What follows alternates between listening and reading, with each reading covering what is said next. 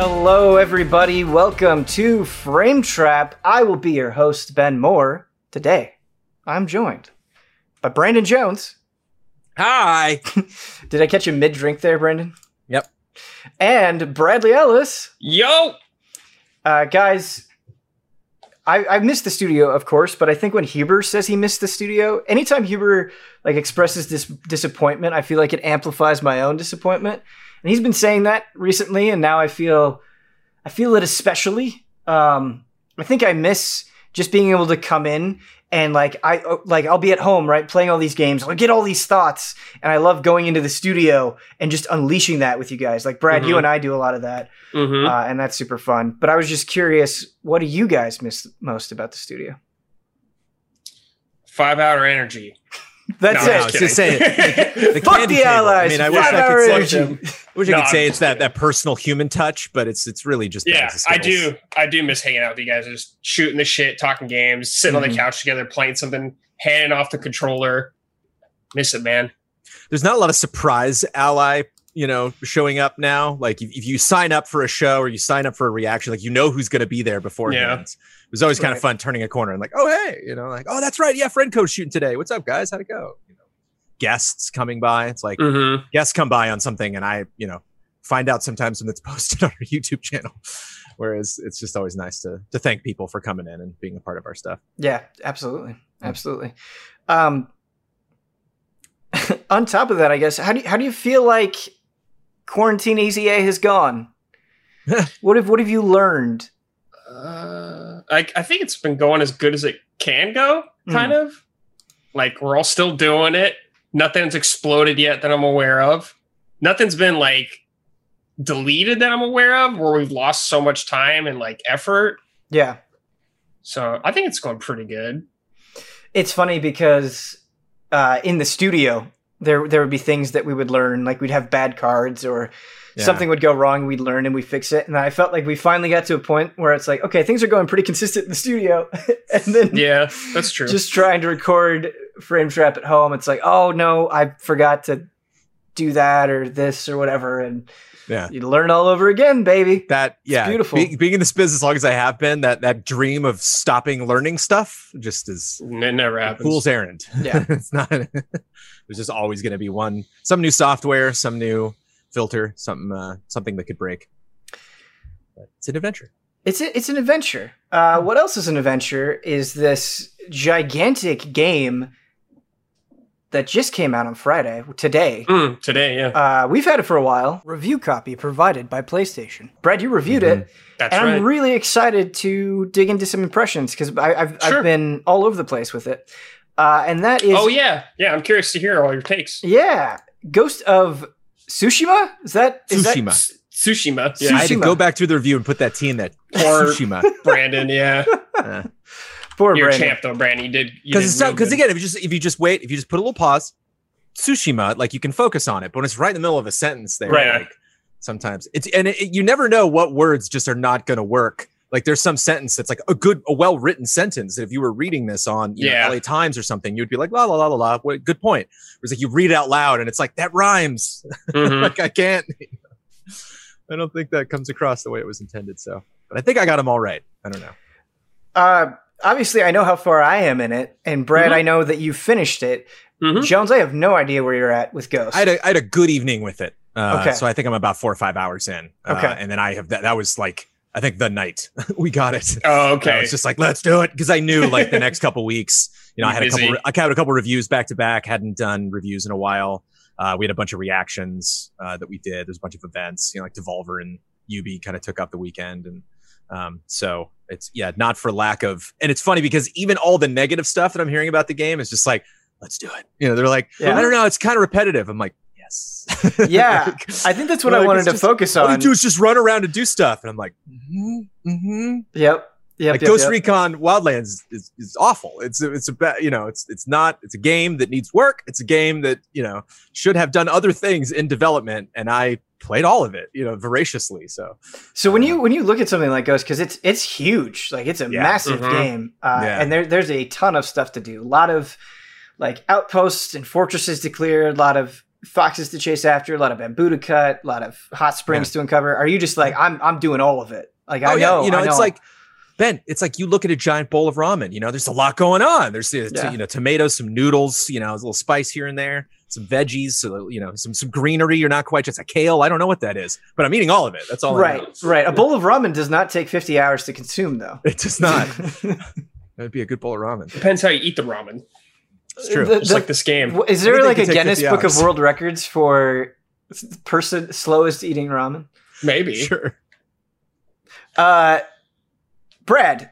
Yeah. You reviewed it. I know. I feel like you and I have very similar taste in a lot of things, and I know that you're obviously a big fan of From Software. You're a big fan of good combat in general. You like samurai stuff quite a bit. You like Sucker Punch quite a bit.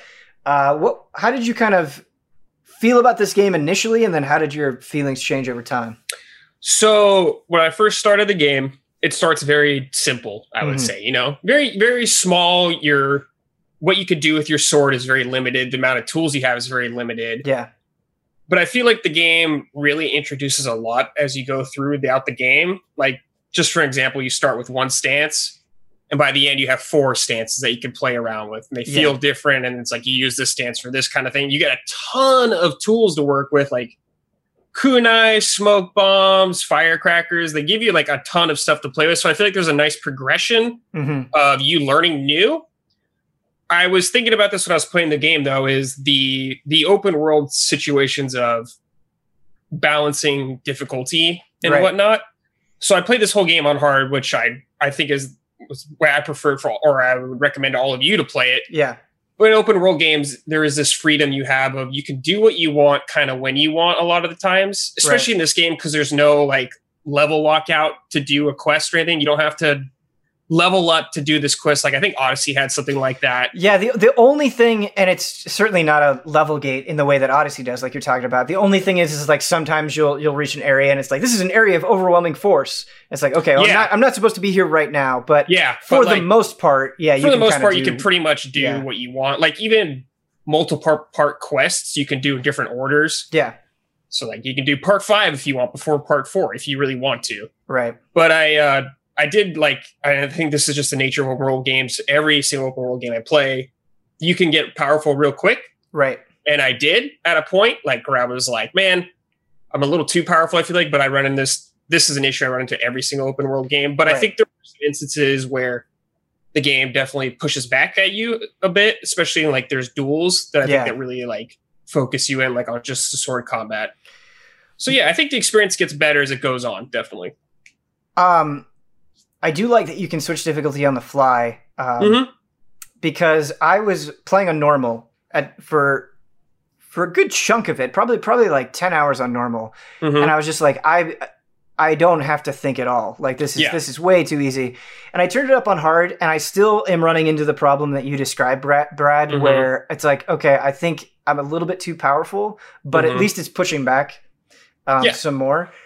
The duels in particular are great. I don't think they're all created equal. Like some are better than others, but they really push. There's definitely some really cool ones late game. Yeah, and where I was like, I died like 4 or 5 times in a duel. Yeah, I'm like, great, this is awesome. One of the hardest duel that I've done so far was not like a side quest or story mandated duel. It was just out in the open world, and I just found it and I engaged in it, and it was like, oh man, like it was so brutal that I really had to think like, okay, how do I deal with this attack? Like, it wasn't just you have to dodge it or you have to block it or parry it or whatever. It was you have to dodge it in this specific way or interrupt it in this specific way. And so I really loved when it pushed me like that. And yeah, I think I'm finally at a point, and I'm curious to get your thoughts on this, where they're making the enemy compositions a little bit more demanding. I think for too long, it's like the same compositions of enemies copy pasted, where it's like a couple sword guys, couple shield guys, couple spear. Like we said before, it's a very tricky thing of balancing an open world game with so much freedom. And I do feel like, like a lot of the dudes are fighting at the beginning are just sword dudes, maybe a spear guy once in a while, and a couple bow guys, but then they start introducing more interesting groups. Yeah, and now because the game is divided up into like 3 huge sections, and I would say like now that I'm deeper into the second chunk. And you can kind of spend as much time as you want each chunk because there's so much to do. Yeah. I'm definitely having a better time for sure. And man, the landscapes of this game are just unreal. Yeah, it's kind of crazy how good it looks, man. The draw, I think like aspects like its draw distance being so good really help. Absolutely. Make that world feel huge. Like when I've been playing Breath of the Wild recently also. And I like that game has a crazy good view distance, especially for a Wii U game that's on Switch. I think that really excels that adventurous feeling you get when you just look over the horizon. Yeah, absolutely. Not only just how good it looks from a technical perspective, but how meticulous it is and how diverse the world feels. I think, again, that really comes into play once you kind of get to the second chunk of the game and you have an even bigger landmass that's connected to the first, and you can kind of go from the first landmass to the second landmass, and you can see like, oh, like the marsh is completely different from the forest, which is completely different from these mountains, which is completely different from this shrine. It's really, really, really cool. Just fun to walk around that world for sure. Yeah, it's a beautiful world, man. Yeah, photo mode's been getting a lot of play on social media. Oh, of course. Like they bound that to like the right D-pad. Like they want you to use that thing, baby. Yeah. I always forget about photo mode in games. I just never do it. I just never take the time to do it, but this would definitely I totally understand that. Yeah. If I do it, I have to be like in a mood, but it's not very often.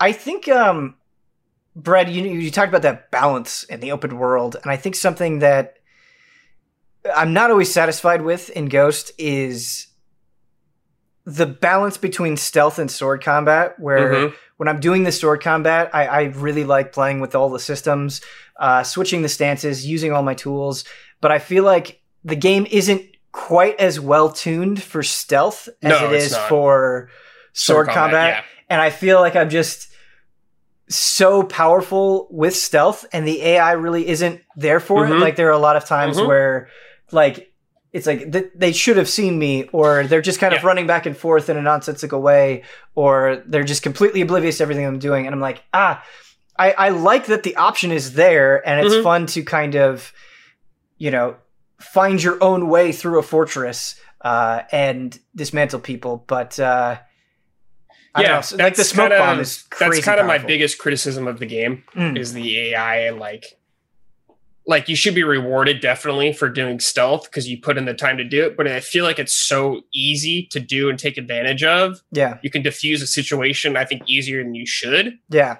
like when I think about a game like Sekiro, so Sekiro doesn't have great stealth either. Right. But I feel like when you really work for it and you get one of those kills on like a huge guy, even just to take away a huge bar, that's a big deal. That can make a huge difference. I feel like at a point in the game, you get there a little too quick where it doesn't feel as a big deal when you land that stealth kill on someone. Right. And I think a big part of that is, like you mentioned Sekiro, I feel like there's a hard limit to how much you can accomplish with stealth. Right. Where it's like, yes, you can use it, but it's just not going to be able to get you through some things where if you use, it's like if you upgrade a certain way, right, where you can do chain assassinations, you can just do one smoke bomb and kill 3 guys for free and completely skip the whole dance with them. And I think that's fine. I think that's fine that that's a very powerful option.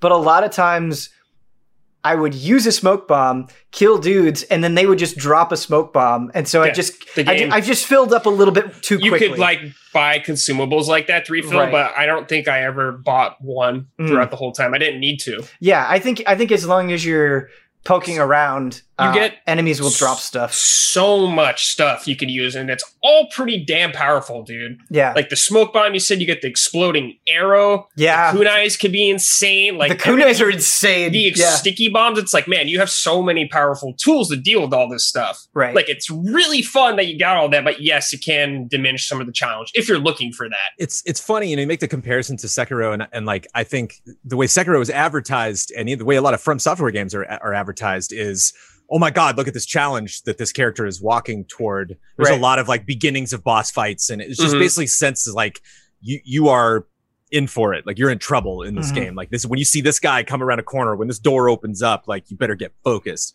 And almost every single ad I saw for Tsushima was like, everyone in this world is screwed. Like you're just gonna dominate. Yeah, like no one has a chance. It's definitely. And I wonder if like that kind of was their thinking behind making you so powerful. Yeah, that it is a revenge tale. You know, like you are kind of like a Batman character who is just sweeping in and taking names. Well, so I wonder if like they didn't want to push back too hard. I think when you have a game this big that they're trying to get a market this big or a wide array of people, I think they sometimes worry about alienating people too much with difficulty, which I can understand. Like ideally, I wish there was maybe one more difficulty level or two more. Hopefully they add it or something. But I think they have to do kind of a broad stroke on that sense, Jones, to cover the majority of bases. Or just have like have some clan or something that like you cannot stealth these people. Like it's like really hard. And so, but like they're kind of optional. Like you don't encounter them a lot in the story. So when you see these like red markers on the map, you're like, yeah, I want to do it. I want to go back. You know, I think that really works for stuff, even stuff like Pokemon, where it's like you don't have a lot of pushback going through a campaign.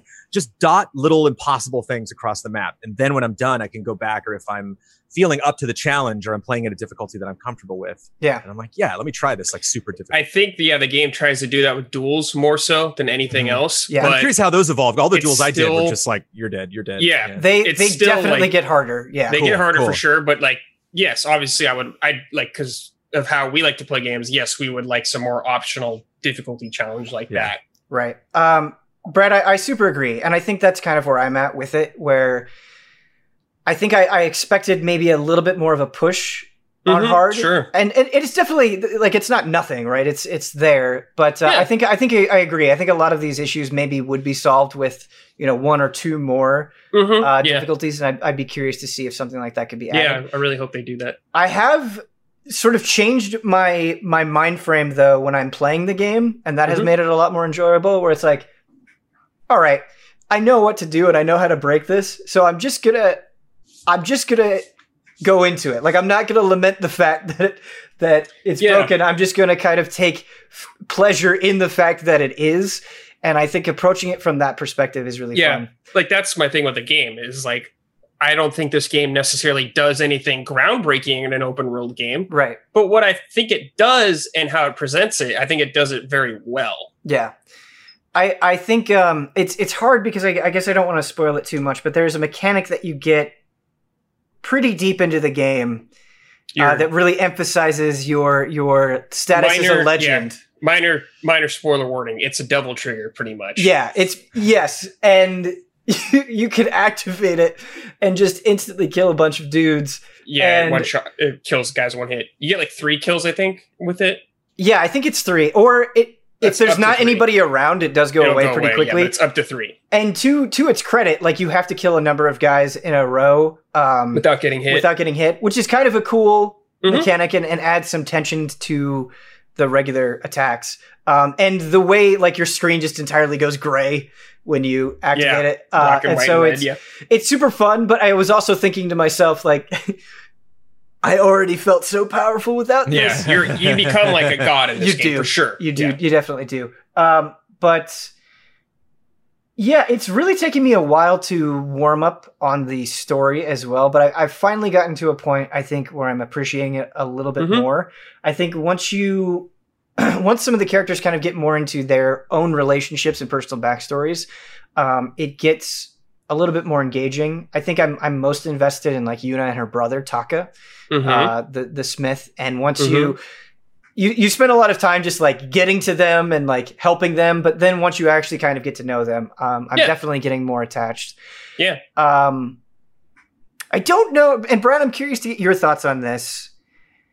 I don't know how I feel about Jin. I like his story and I like his setup with his uncle, but sometimes the way that I understand that he's supposed to be a very serious, very honorable person, but sometimes scenes just fall a little flat for me. I don't know if that ever happened with you or if you were pretty invested.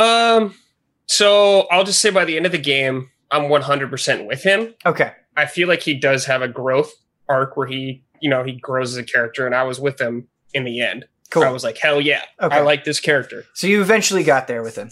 Yeah. Nice. My favorite missions to do are the legends, and I really like the way that they're framed. The Mythic Tales The or whatever. Mythic Tales, yeah, I believe that is what they're called. And you'll go, and there'll be a musician, and you'll get a special, like, drawn out cutscene that's presented from different from anything else in the game, and or I think anything else in the game, but it's kind of a special event. It's like folklore almost. Those Yes. things that they talk about, like folklore on the island and like legends, stuff like that. Yeah. Yes, exactly. And I love the way that they're presented because they kind of give you this mysterious figure, and you go and you investigate them, and then eventually, oftentimes, it ends in a duel. And it's just a very nice build up and payoff. And you often tend to get really powerful techniques. You get good rewards for doing these, which I like. Yes. Yeah. That's one thing I like about this game. I didn't bring up the review, just small thing is you know what you're going to get from a reward or a quest. You can see it right on the map. Look over it and be like, oh, I'm going to get this. So I'll do this and this. Or cool. Nice. I think something that has kind of ground me down a little bit that I think the game does a little bit too much is like a lot of side quests kind of, I feel like, follow a similar pattern where it's like, okay, I go and I talk to person, then I have to like slowly follow them as they're talking to me. And I feel like Red Dead Redemption 2 had that same problem. And then it's like, okay, well then I have to go and like hit R2 on the tracks or whatever. And then it ends in a, Mongol battle. And I think it just has the structure is too similar for too many of the side quests. Sure, yeah. I feel like that's kind of an open world problem. I agree. Thing in design. Yeah, I agree. I feel like most open world games do. Like even The Witcher, a lot of quests, which I think has fantastic quests, are like track this sense. You find a monster or someone, you make a decision. Either a fight goes down or it doesn't. Right. The thing I like about this game though is I like some of the premises it sets up. Like, yes, you may be go over here, investigate this kind of thing, brawl at the end. But some of the stories I think they present are interesting enough. Like, I wrote down a few when I was reviewing this, just because, like, I like them. Is one of them's like a haunted forest out here. This guy's talking about this haunted forest. There's spirits killing people in there. So you go through there, you're seeing all these bodies, like their heads decapitated. So it's setting up an interesting premise. Like, yeah, they often end in fights and something, but like, I think what they present usually enough. Of course, there's some that are like not as interesting, but I feel like there's enough. Even for these are very minor quests. These quests, I feel like they're one-offs, But I feel like the premise was enough to like be like, okay, I kind of want to check this out. I want to see how this is going to end. Oh yeah, that's happened to me a number of times where the sort of the beginning and the end are really, really good. Like you're right. They seem kind of on the outset, the way the map presents them. It's like, oh, this isn't that big of a deal of a quest. Like you don't get that much experience. You don't get a huge reward. But it's like, oh, this person is deceiving me. Like they're having me do their dirty work for them. Yeah. Or like, oh, why are all these foxes that I have to investigate that? And so I do think there are a lot of interesting premises. I just think the actual like middle can be a little bit what you're formulaic. doing during it. Yeah. I totally understand that. Can I bring up one quest I really loved in this game? Yeah, absolutely. Go for it. Just like if you're really sensitive about spoilers, I'm just going to tell you about this. Is a minor quest too. Is I found this village with this like samurai, and it turns out the samurai was a fake samurai. Yes. He wasn't a real samurai. So you're following him around. Then he eventually finds out you're onto him, and he runs away. And he challenges you to duel. You have a duel, and right before you get about to strike, he pleads for his life and gives up on it. And you tell him to pretty much get the hell out and never show your face around. You go back to the town. You tell the people that he was a fake samurai. All the people in the town already knew he was fake, but they just liked having him around. And you're like, oh, okay. Yeah, Brad, I love that quest because it really played with my expectations, because I don't think at that point I had done a duel, and I was like, oh my God, my first duel. I was so excited. And then it's kind of a fake out, and he chickens out. And then there's another layer on top of that, as you said, when you go to talk to the people. And I think the setups and some of the resolutions are very, very good. I think I wish there was a little bit more of that where it played with my expectations, or it's I don't think this is going to go the way that I expect it to. And I think, again, that kind of plays into everything else that we were talking about before, where it was like, well, I feel so powerful. There's been a couple of times where I feel like the game is just a little bit too rigid for its own good, where it's like, you have to follow this person, and if you get a little bit away from them, they're like, no, come back over here. Yeah. And the Definitely. worst it was for me is there were these 4 guys following this woman. And it was like... Oh, in the field? Yeah, right? in the field. And it was like, assassinate them without being seen. And it was like, great, I have a chain assassination, and I waited for one of the guys to separate, and then I tried to chain assassinate the other 3, but it still failed the mission, even though they were all dead, because you have to wait for it to do this scripted thing where they specifically split off. And it's like, man, that's the problem with open world games. Stuff like that can happen. Right, exactly. You give up like tight scenarios often for scope. Yeah, yeah. And I think that is definitely an understandable compromise that it has to make, right? There are probably going to be a bunch of people that do that quest that don't have that assassination or maybe an effective way to do that. But at the same time, there's part of you that wishes, I wish I could recognize what I'm doing. Yeah, I think there's it's a good idea to like have an understanding of where it's coming from and why it is this way. But I think it's totally fine to want more and for it to be better. Absolutely. Absolutely. And I feel like, that's something I feel like open world games will get better at as we go on. Right. Because open world games to me have progressed quite a bit from what they used to be. Right. Brandon,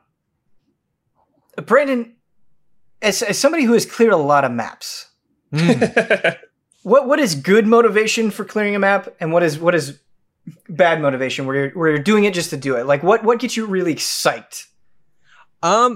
Specifically when you talk about clearing maps, like how that looks, like I'm a big fan of like how, or I really pay close attention and can be possibly dissuaded from doing that if a game, if it's very unclear about like how I discover areas, if there's kind of like a fog of war, and then I get into there and it's like, oh, you've now been here. Like something like Ghost Recon Wildlands literally had like blocks, like squares that would just click, click, click, slowly be revealed and like ungrade, like once you got into areas. And I was like, well, I'm going to drive over and circle this boat around that island. I've already been there, but like, I just didn't get that last little corner, and I just want my map to look nice and clean.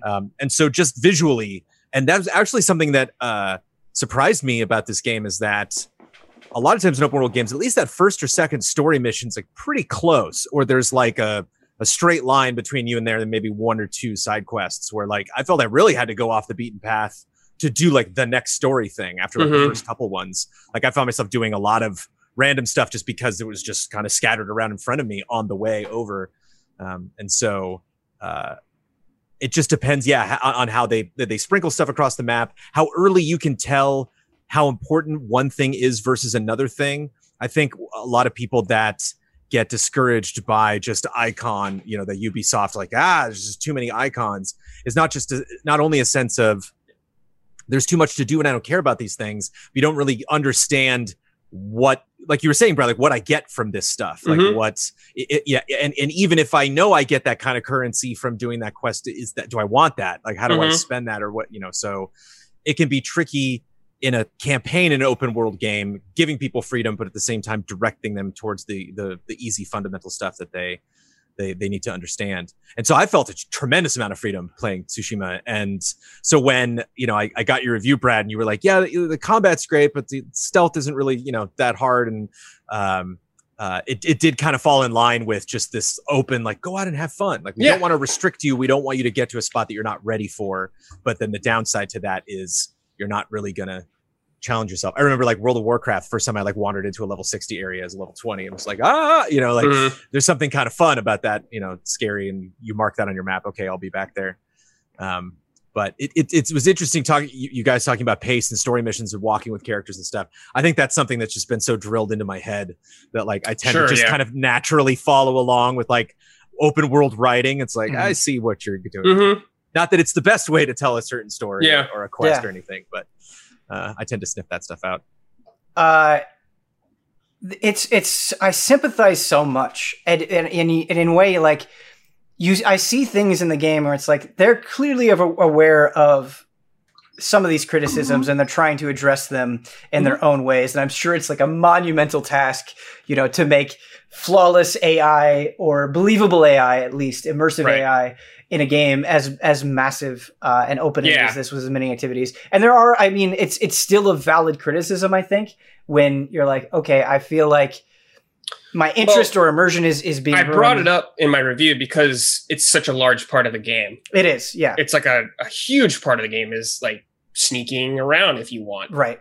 And I think the stealth could definitely be better tuned, but there are little things that I notice where I'm like, oh, that's a nice small touch that goes a long way in making these characters feel believable. Like the enemies, if they're behind an archer, they'll duck down so the archer can shoot. And it's like, oh, cool. That's smart. I can't think of another game that does that. Or when you get close to an archer, they won't just fire at the same interval. They'll speed up and they're like, oh God, you're getting closer. And I love that sensation of I get their panic through how fast they're firing as they approach. Or when you walk through the pampas grass and your hand kind of just he grazes it. And it's like, those are nice little things. And so there's definitely some effort. I think the game does an excellent job of presenting like very video game element things, but tying it into the world and trying to make sense of it. Yeah. Like it's like your health thing, going to a hot spring and sitting in the hot spring and having Jin contemplate something about his life or something like that. Or Jin sitting down and composing a haiku, which is definitely something samurai and stuff did in back in the day. So it's really cool that they tied stuff like that into the game where you get your video game rewards like a cosmetic or something, but they tied into the lore scenario of the game. Yeah, the hot spring reflection is interesting. And I think they handled it in a pretty good way where not only is the motivation for you to go and get some maximum health increase, but Jin reflects, as you said, but it's not always like super serious stuff. No. Like it's not always like, oh, my dead family or something horrible. Sometimes it's just like, man, I haven't had a lover in a while and that would be really nice. And I think that I like that a lot. And I actually wish there were kind of some more humanizing smaller moments with Jin. Sure. They definitely happen. They're not non-existent, but there's going to be some later on for you that I like really loved. Okay. Cool. Like about Jin and his life. So like, I think like very early on in the game, there's flashback of Jin with his uncle and stuff like that. Yep. Like there's moments like that throughout the game that help explore Jin as character and the way he is. Yeah, definitely. Shout out to the bamboo cutting. That's like my favorite thing to do in the game. Yes. Yes. So if you don't know, there's little bamboo things you can go out in the world. They give you more resolve when you complete them, but it's usually 3 bamboo at the start with a series of button presses you push. So you push like L1 X square, then it does like 4 or 5 or something like that, and you have to do it, and it adds more buttons throughout you go on. Some of them get kind of complicated, but when you eventually nail it, it feels real good. It feels like you're like executing almost some sick fighting game combo. Brad, I feel like all my time either playing rhythm games or playing fighting games has really paid off. For sure. I think I've only messed up like one input. Yeah. You just feel like a god just hitting you're just like whoo, L1, L1, X, L1 good. Squared, triangle. Yeah. It feels awesome. Good, man. Yeah. It's a smart way of doing that, right? Where it's kind of a fun activity that only takes a few seconds. Yes. Right. It's just a neat little thing. Yeah. Whereas like, I love the foxes, right? Because they're adorable and I appreciate that you can pet them, but it's something where after you've done a couple of them, you're kind of just like, I think this isn't a good thing about the game is a lot of that stuff doesn't drag on That's too long. True. It's pretty fast, a lot of it. Yeah. So you're never like, oh man, I've been doing this for 5 minutes for the 100th time. Right. Yeah. I'm really curious where I end up because I think at the beginning, within the first 10 hours of play, I was definitely like, I'm getting, I don't think there's enough here for me to really dig into, but now over time, even more time has passed. It's frustrating that it doesn't tell you how long you've been playing that I've been able to see. It is I was like, man, why can't you just tell me, dude? This game's big. Just tell me. It's very frustrating. But now if you're worried about people beating this game too fast. I am definitely warming up to it and I'm curious to see where I'll be. I think the side character missions you can do really help out that. Oh, that was actually something I wanted to bring up. Exploring these characters, finding out their motivations, Jin, like reflecting on it and like doing it with them. I think some of the stories are pretty rad, actually. Like, Masako is one of my favorite characters in the game. Yes, so that's actually something I want to talk about. I do think some of the stories are pretty interesting. I think it is the way in which they are broken up that can be a little frustrating. So you'll meet these characters, right? And Masako is to boil it down, Masako is seeking revenge for her clan and her family and she was betrayed. And so you're like, okay, well, let's go and let's, get your revenge. It's more nuanced than that, but that's a summary of it. Yeah. And it is really interesting, but I feel like I've done so many quests for her, and it always breaks at an awkward time. And this happens in the main story as well, where you're like, okay, we're going to do this thing. And you get like halfway there and they're like, okay, come meet me over at this thing. And it's like, well, I kind of wish this just kept going. Like they can be a little start and stoppy. I think it's something they're afraid of going on for too long about players maybe feel like they're locked into a quest line. Yeah. When a lot of the game is about just kind of going out and doing whatever you want. Yeah. But and I get that. It would definitely help, like, for sure, like a pacing if you did like a 40-minute quest or something like that. It helps sucking you in. And there's a few occasions where the game's like, hey, this is going to be long. Do you want to do this right now? But yes, I understand where you're coming from. Yeah, and I sympathize with that, not wanting to drag things out for too long. But at the same time, I think if you are going to make it a quest, that quest should have, like, you shouldn't feel at the end of the quest like, oh, wait, we're done now? Like, it should have, like, a stronger end. Yeah, it just depends on, like, the step of the quest, I guess, that you're doing. Because some quests some quests have amazing resolutions. Yeah, for sure. Interesting. Did Huber finish? No. Okay. He hasn't had a lot of time to play, but he is enjoying it. Okay. Yeah, this is a spoiler mode where I'm like, I bet there's a good chance I could feel very differently just because my feelings have evolved so much. Sure, yeah. Over time. Or I'm very curious to see how you guys feel when it's over. Yeah, I really want to be on that spoiler mode for sure. You will be. Brandon, it sounds like you haven't had a lot of time to play this game, and Blood said it best. Where it's like, it's crazy that we're mid-pandemic in July and it feels like there's a ton of stuff happening. I know. But I guess in comparison to other things that you have to play, which we will talk about, what is like your hunger at for Ghost? Oh, it's super hungry. Well, it's not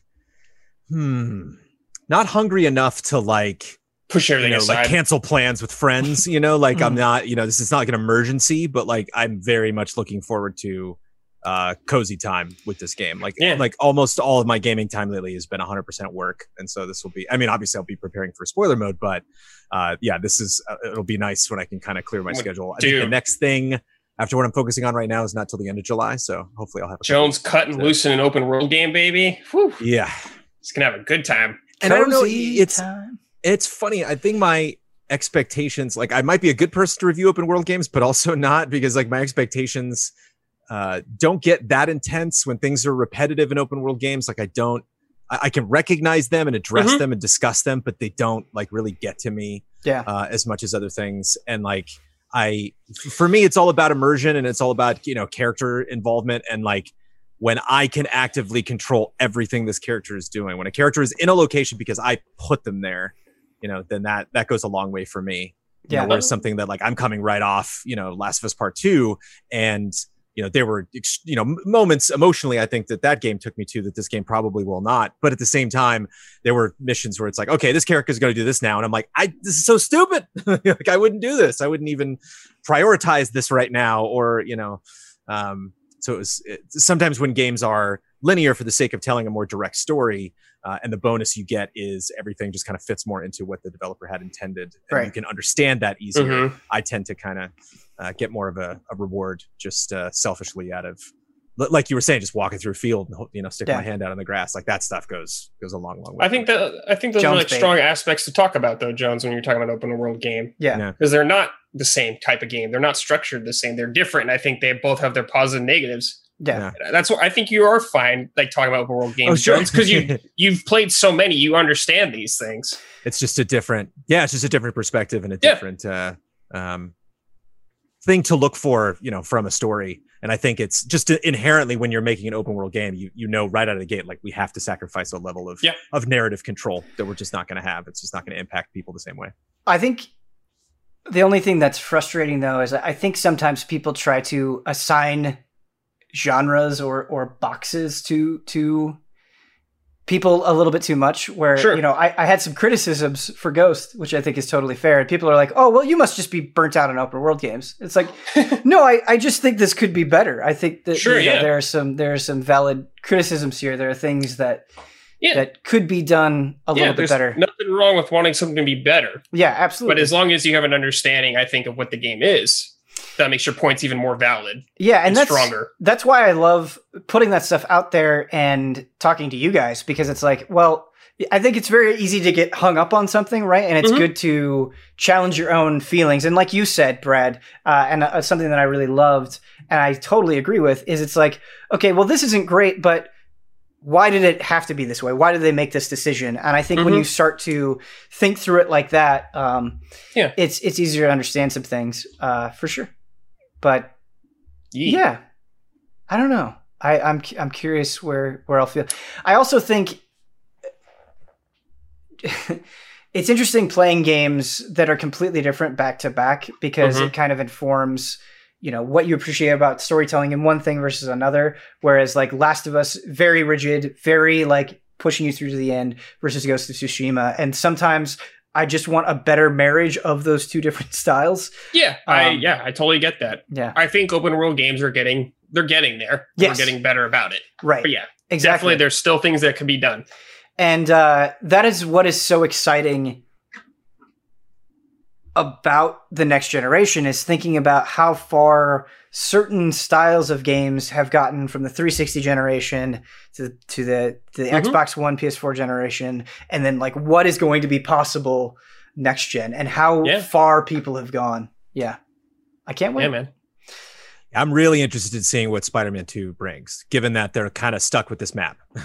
Like, how they maybe reinvent locations we've been to, or introduce new ones, or maybe take us off the island. And maybe like just everything is more detailed, like the buildings you go inside more of instead of just like a construction site. A lot more interiors, even just you know, Miles this fall or this winter. Yeah, it's gonna be interesting to see. Oh yeah, yeah. Again, like you were talking about, Brad, with the premises of some of the side quests and how they kind of tell interesting stories in ways that you wouldn't expect. That's what I want out of Spider-Man. I think like my biggest complaint about Spider-Man is there were definitely some things where it's like, I'm just doing this to, you know, clear a percentage off of, you know, my objectives. Right. Definitely. And that's fine. There is some innate satisfaction to that, but you know, there's also a part of you that wants like a little bit more. What's good though, Ben, and about the future of that is I think the biggest hurdle the first Spider-Man had to overcome is making Spider-Man awesome to play. Yeah, and swing around the city, and they like killed it. They killed it. And I think they can nail down some other aspects that are weaker. Yeah. Because when I think about side quests and Spider-Man, I mean, it's been a long time. I don't really remember any of them.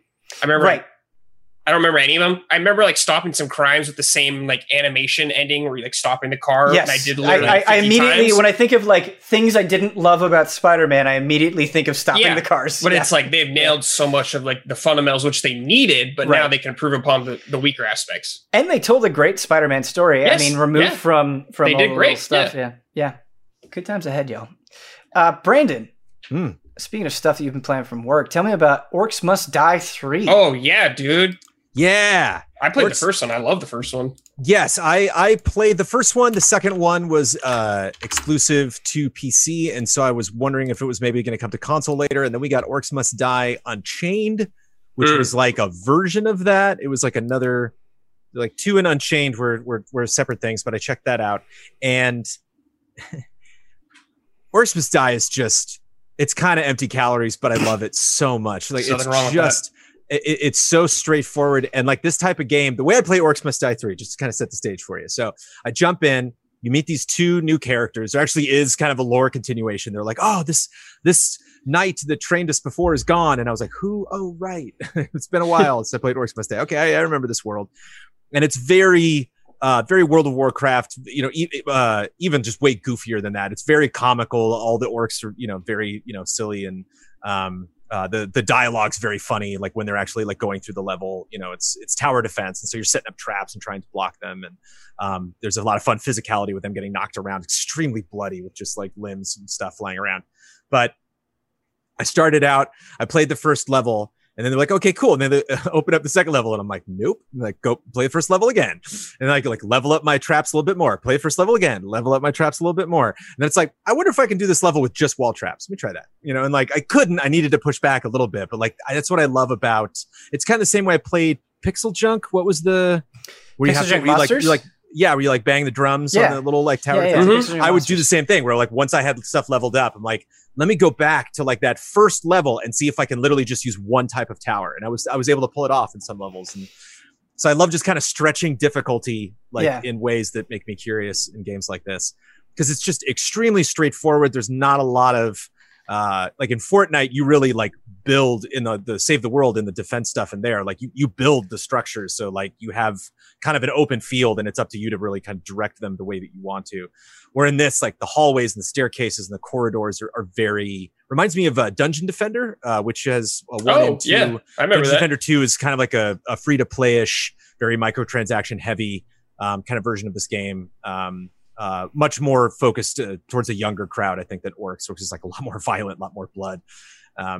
But it's just very straightforward in how you understand like where enemies are going to come from. There's not a lot of surprise there. It's not a question of like, oh no, that door opened and I didn't know that was going to happen. And now all these guys are coming in from this direction. So I got to start this level over. It's just like, you know what? I got 2 stars on that. I bet I can get 3. Like I bet I can do that a little bit better because now I know I could see them going. One example of something that they did was I had this corridor that had 2 hallways and then there were little separations in between, and the orcs would just decide they were going to go on one side versus the other. And you have barriers that you can set up that will kind of steer them in certain directions if hallways are bigger than just one block. And I realized that what if I blocked off one area and then just kind of walled off that other hallway, some tower defense stuff, they'll detect that right away. Like even before they enter the hallway, they'll know this right hallway is a dead end. I'm not even going to go there. And so they'll just automatically get blocked off. But these are dumb orcs. And so they would just like walk down towards a dead end. And I could just see them on the mini map. And I'm like, oh, that's nice. That actually frees up some time. And so you can kind of like steer them in the wrong direction just to kind of thin the herd a little bit. So you can focus, single target on stuff. But there's just a big marker that pops up when you headshot them. Like you just, I'm a big fan of the arrow stuff. And so it's just fun, like seeing them just get absolutely pulverized. There's little kobolds that run real fast. So if you have like the spike traps on the ground, the spikes will just barely hit them. Like they'll manage to run across them before they do damage. So you'll have to set up these other things. And it's neat seeing them skip right past one trap. And then another trap just like swipes them right off the map. Constant Fun. dopamine. Yeah. Having played Orcs Must Die before, it's been a long time. Just hearing everything that you're describing with my memories of Orcs Must Die, this just sounds like Orcs Must Die again. Like not necessarily like a huge upgrade. There's 16 missions. I'm on mission 8. I couldn't tell you what is different. Yeah. Well, there's and maybe that doesn't matter if there's in 2 your main case, protagonists. Like there are little bits to the story. The one part where I was like, okay, I don't know if this was in Orcs Must Die 2. I heard some people that were kind of frustrated with a lot of new mechanics that they added. So I don't know if this is a refinement of something that they added with 2, but there's weapons you can get for like, I can't remember what they're called. It's like war themed levels. So they're just kind of like bigger maps, bigger sized armies in there. The ones that I played were flashbacks, kind of filling in some of the lore of some of the characters that they talk about. And so you're going back in time and playing as these 2 different characters. And so where I can set up archers, which of course, like I love to death. So I'm just constantly buying archers and protecting them. And so they can just like mow people down with their fire arrows. Whereas in this, when I have archers, it's more kind of like Helm's Deep, where like they shoot up in the air and then we're targeting things that are way across the map. And so you kind of have to juggle, like, am I exclusively going to use these big, super expensive war weapons, or do I kind of want to mix it up and use the barricades to kind of steer them into a spot, but then use these big things? And so that felt a little different, not only just in tower defense to just have these, huge differences in scale from one level to another, but it felt a little different for Orcs Must Die. But again, for me, I push myself to get perfect scores. I push myself to try to max level the items that I like, where I don't think there was a level that I straight up failed, as opposed to just like, unless it was something where I was like, oh yeah, okay. I didn't know you're going to drop that really quick enemy type on me, and I had not built the level to stop them, and they just all ran right past me, and like, okay. a lot of times I'll just quit. Like you have 20 points of health on your the teleporter thing they're trying to jump into, and if I get to 9, I'm like, starting over. Forget it. You haven't mentioned it, so I guess it probably wasn't a big deal at all. But Orcs Must Die 3, Stadia exclusive for the time being. Stadia, yeah. For the time being. So you must not have had any problems whatsoever. Well, it's such a. It didn't look fantastic. Like it definitely, there's a little bit of a fuzz to it, but this is Orcs Must Die. I'm not like, sure. It was not a question of like something, it stuttered and then something ran past me, or if I'm like zooming in to fire on a target, it's like, I can't even tell what I'm looking at. It just, every now and then I'm like, oh yeah, okay, that's Stadia. But at the same time, it's nice to just have it in a browser and just boot it up. It's confusing because when it took me a little bit, because I don't play a lot on Stadia, and when I'm like going to quit it, I like mouse over the Steam icon, like, wait, no. And then like I mouse over the Epix Games icon, like, wait, no. And then I'm like, oh, it's Chrome. You have to remember. I need to close my internet browser. That's the only thing that's open on my computer right now. Like, oh, right. I'm just playing this thing in a browser. But I'm not, it's just the type of game where I'm not like upset. Like I'll hold off until it's on PS4. It's like, it's fun. And it's something I could definitely see myself. It's tough because I'm reviewing one thing right now and I want to play lots of Tsushima. And so I think I've played enough to talk about it here on Frame Trap. And so I shouldn't go back and play it, but it is kind of tempting because it is just such an easy game to absorb, such an easy thing to just lose hours in, because I have such a passion for this genre that it's just really fun to replay. Just, let me try that one more time. I think I can, I got 4 stars, but I think I can get that 5th star. I just got one guy in. Like, I think I can really stop it. And I like it because it's kind of similar to how if you were to have like stealth in a game, or RPGs where you can like negotiate with like in Persona, where you can like talk to demons, and like I didn't even have to fight that guy. Map wise, there's some fun stuff where I'll do a level and they're like, these things are split in 2 different directions. And I'm like, oh no. Okay. Well, I'll put all my defenses right at the end, which is always a terrible idea. And I'll just try to defend from either direction. And I tried this like 2 or 3 times and I realized, wait a minute, I could just block off one whole side of this thing, and then like now I can, okay. And so it's can sometimes be a little frustrating when you haven't figured that meta out. But at the same time, it's fun to go back and play a level you've already beat and then realize like, oh, I can just dominate this level. I didn't notice, that I can it's just this, I got to put this block in this one spot, and then, oh, now you got to go that way. And then you run the gauntlet one more time. Fun. Yeah. I do think there is a lot of, like, even playing Pixel Junk Monsters 2, that was probably the last tower defense game I put any time into. There is certainly some strategic satisfaction as you're describing, but I also think in a way, like, tower defense to you is kind of what like Earth Defense Force or Muso games are to me, where it's a hard thing to kind of like, you need to sort of check yourself as a critic, where you're like, well, I like this genre or this type of game, and it needs to have a very specific feeling to it. Like, it's so essential to its DNA that if it doesn't feel this way, if it doesn't have this like specific simplicity, it won't be right.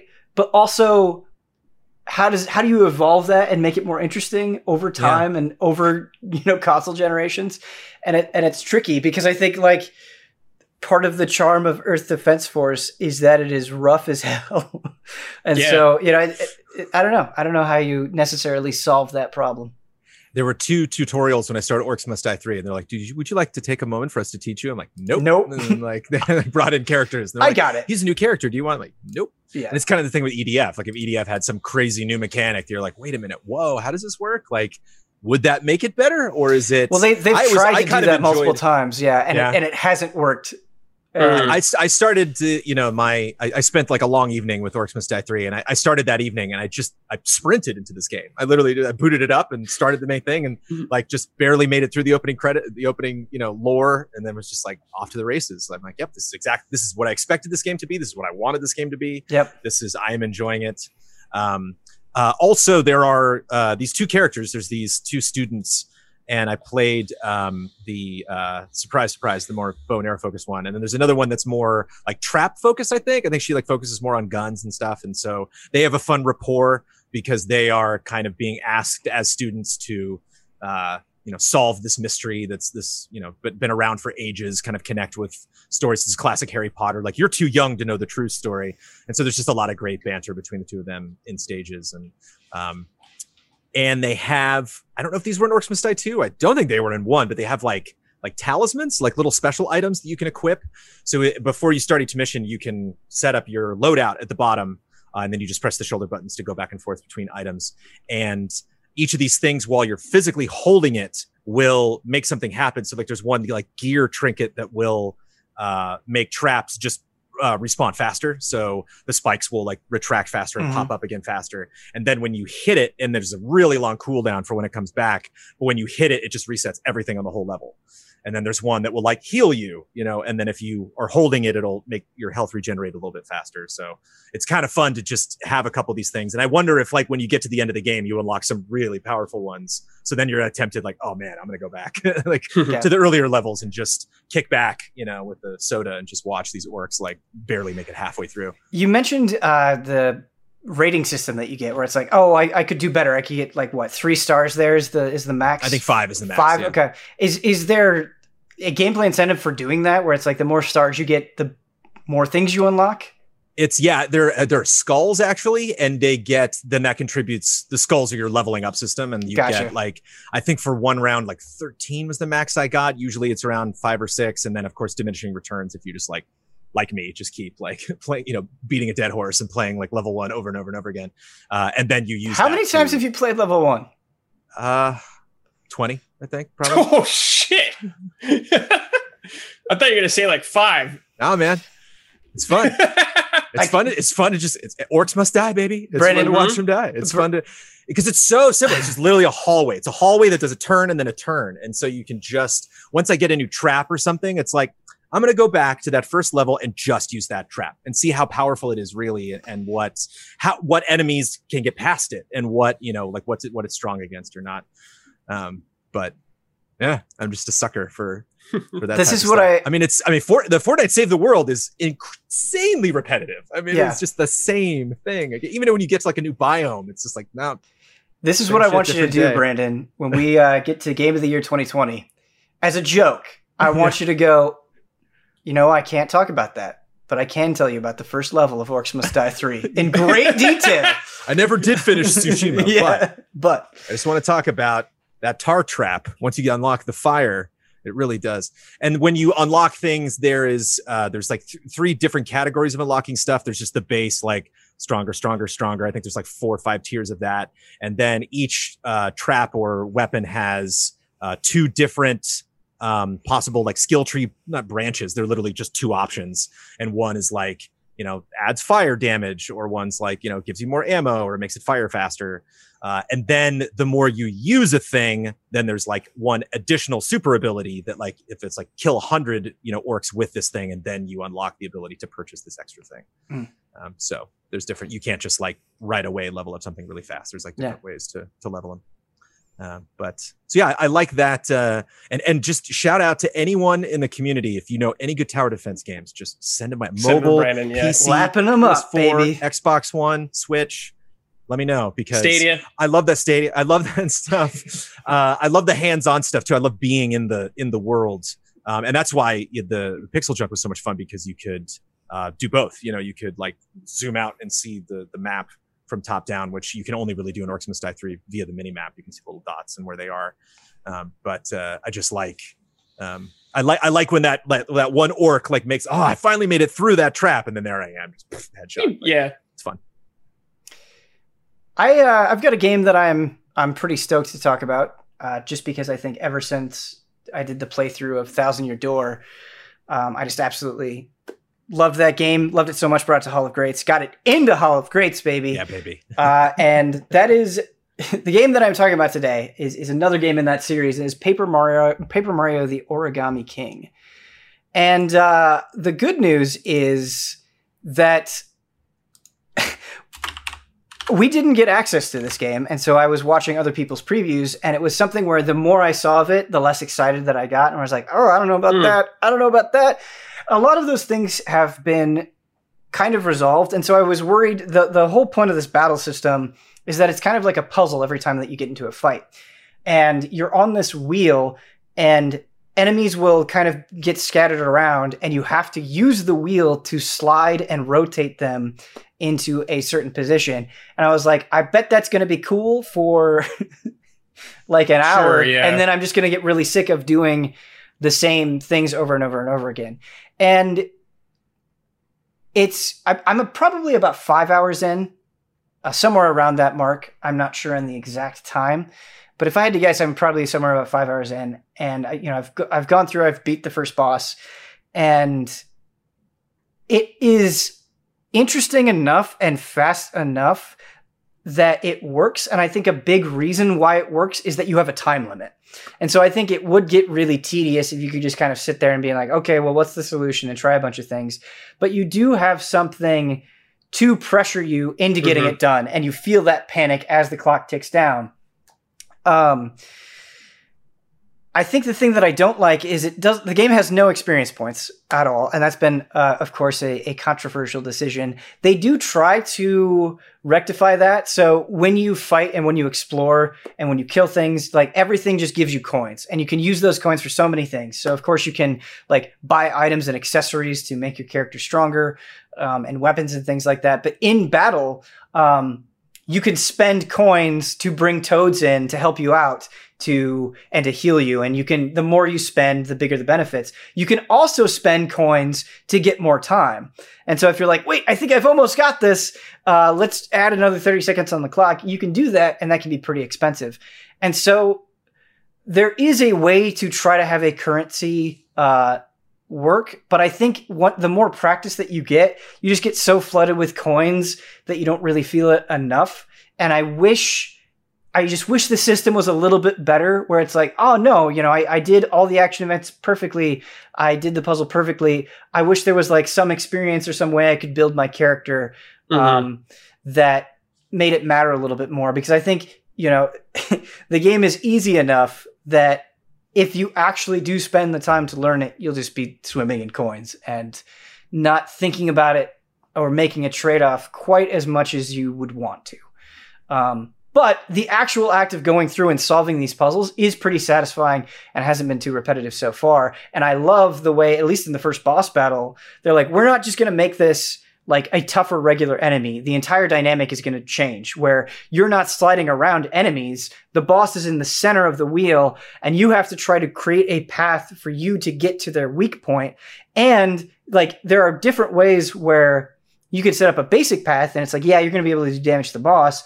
But if you want to spend a little bit more time, you can set up a path where you get some healing, or maybe you get a hint on how to do more damage to the boss. And all of that stuff is very creative, and I think speaks to, Paper Mario and, Mario and Luigi and Mario RPG, that desire to take JRPG systems and add a new twist on them. And this seems like a worthwhile twist, for sure. And so I'm liking the battle system more than I thought. I just wish the progression was a little bit different. Sure, yeah. I think my biggest disappointment with the game is, so it's an incredibly charming game, and it's very, very, very funny, which is kind of a hallmark of Mario RPGs. But a lot of times it never really goes beyond, oh, that's cute. And I think going, oh, that's cute is valuable, but I'm not like the premise is as basic as you would expect, where it's like this evil figure comes in, he takes over the castle. Oh no, we got to go stop him.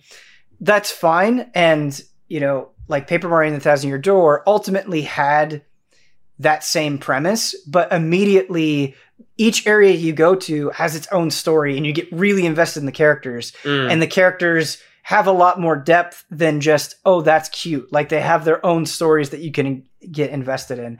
And that's just not here so far. It's just a lot of like, that's funny.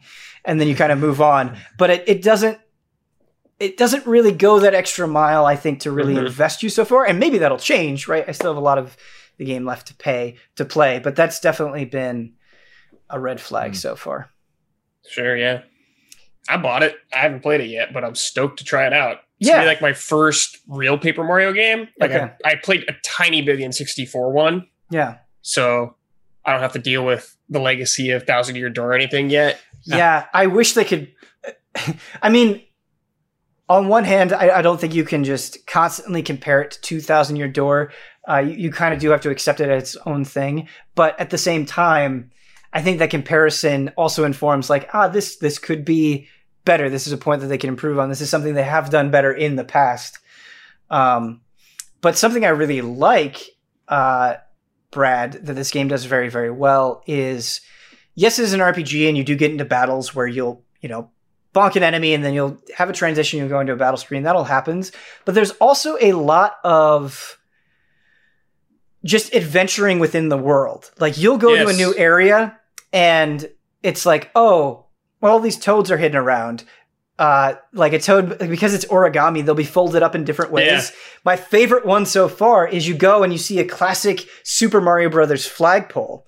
And you're like, I wonder what I can do with this. And so you use the different actions that you have to kind of get to the flagpole and get to the flag. And then you find out that the flag unfolds and it turns into a toad. It's a toad, yeah, that's cool. And there are tons of moments like that. And the game actually does a fantastic job of that, where you will see like, there's something I can do in this environment. Like maybe I'll open up a path, use my hammer to break a wall, use my origami arms to peel something off. Like the world is very, very, very interactable. Mm-hmm. And that's something that I love. And I think something that JRPGs still do a pretty poor job of.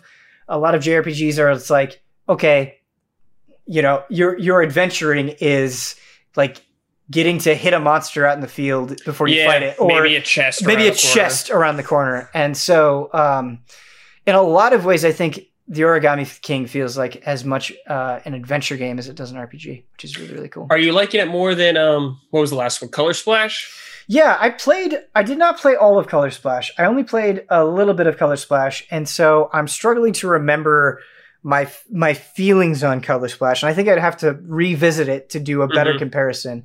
But my memories of Color Splash, I like this more than the battle system that was present in Color Splash. I think I'm a little bit more engaged. It's a little bit more demanding than what I saw in Color Splash, and that could change. I think maybe you'll get so good at the puzzles that it completely trivializes it. But there's this toad town that you kind of slowly rebuild, which is cool, where it's been completely taken over by giant paper mache Goombas, and you have to go and like destroy them by not doing an RPG battle with them, but by avoiding their attacks in the world and then just running up and hitting them with the hammer.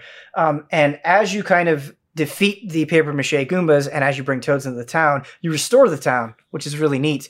And one of the guys is like the master of this like battle training gym area. And you can go and there's this machine that he has where it will run you through 10 puzzles and you try to get the best time that you have. And I was like, oh, this is actually like not all of them, but some of them are pretty tricky. Like maybe I'm just not a great puzzle video game player, but some of them really make me think and I don't have an immediate answer for. And I think what's smart about the Origami King's design is, yes, you're just rotating and sliding, but there's kind of two different ways you want to line up an enemy, either in a straight line or as a group. And it's very easy to get tunnel vision. And you're like, it's got to be a straight line for these guys. Like they have to line up in a straight line. And it just doesn't quite work. And you're like, oh no, it's a group. And I just didn't see it because I was too focused on this one thing.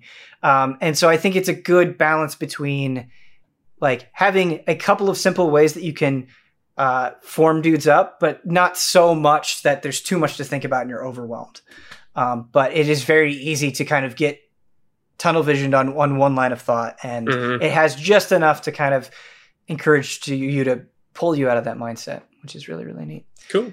But yeah, I don't know. I'm curious to see what others think when they play it. I know a lot of people really just want them to make like €1,000 Door 2, where it's like, this game is so good and so beloved, I just want that style. And I want that as well, and so I get it. But at the same time, I'm sitting here thinking, boy, it really is trying something different. Not just for Paper Mario, but for, RPG platformer hybrids. Like, it's a really, really weird game, and I do respect it for it.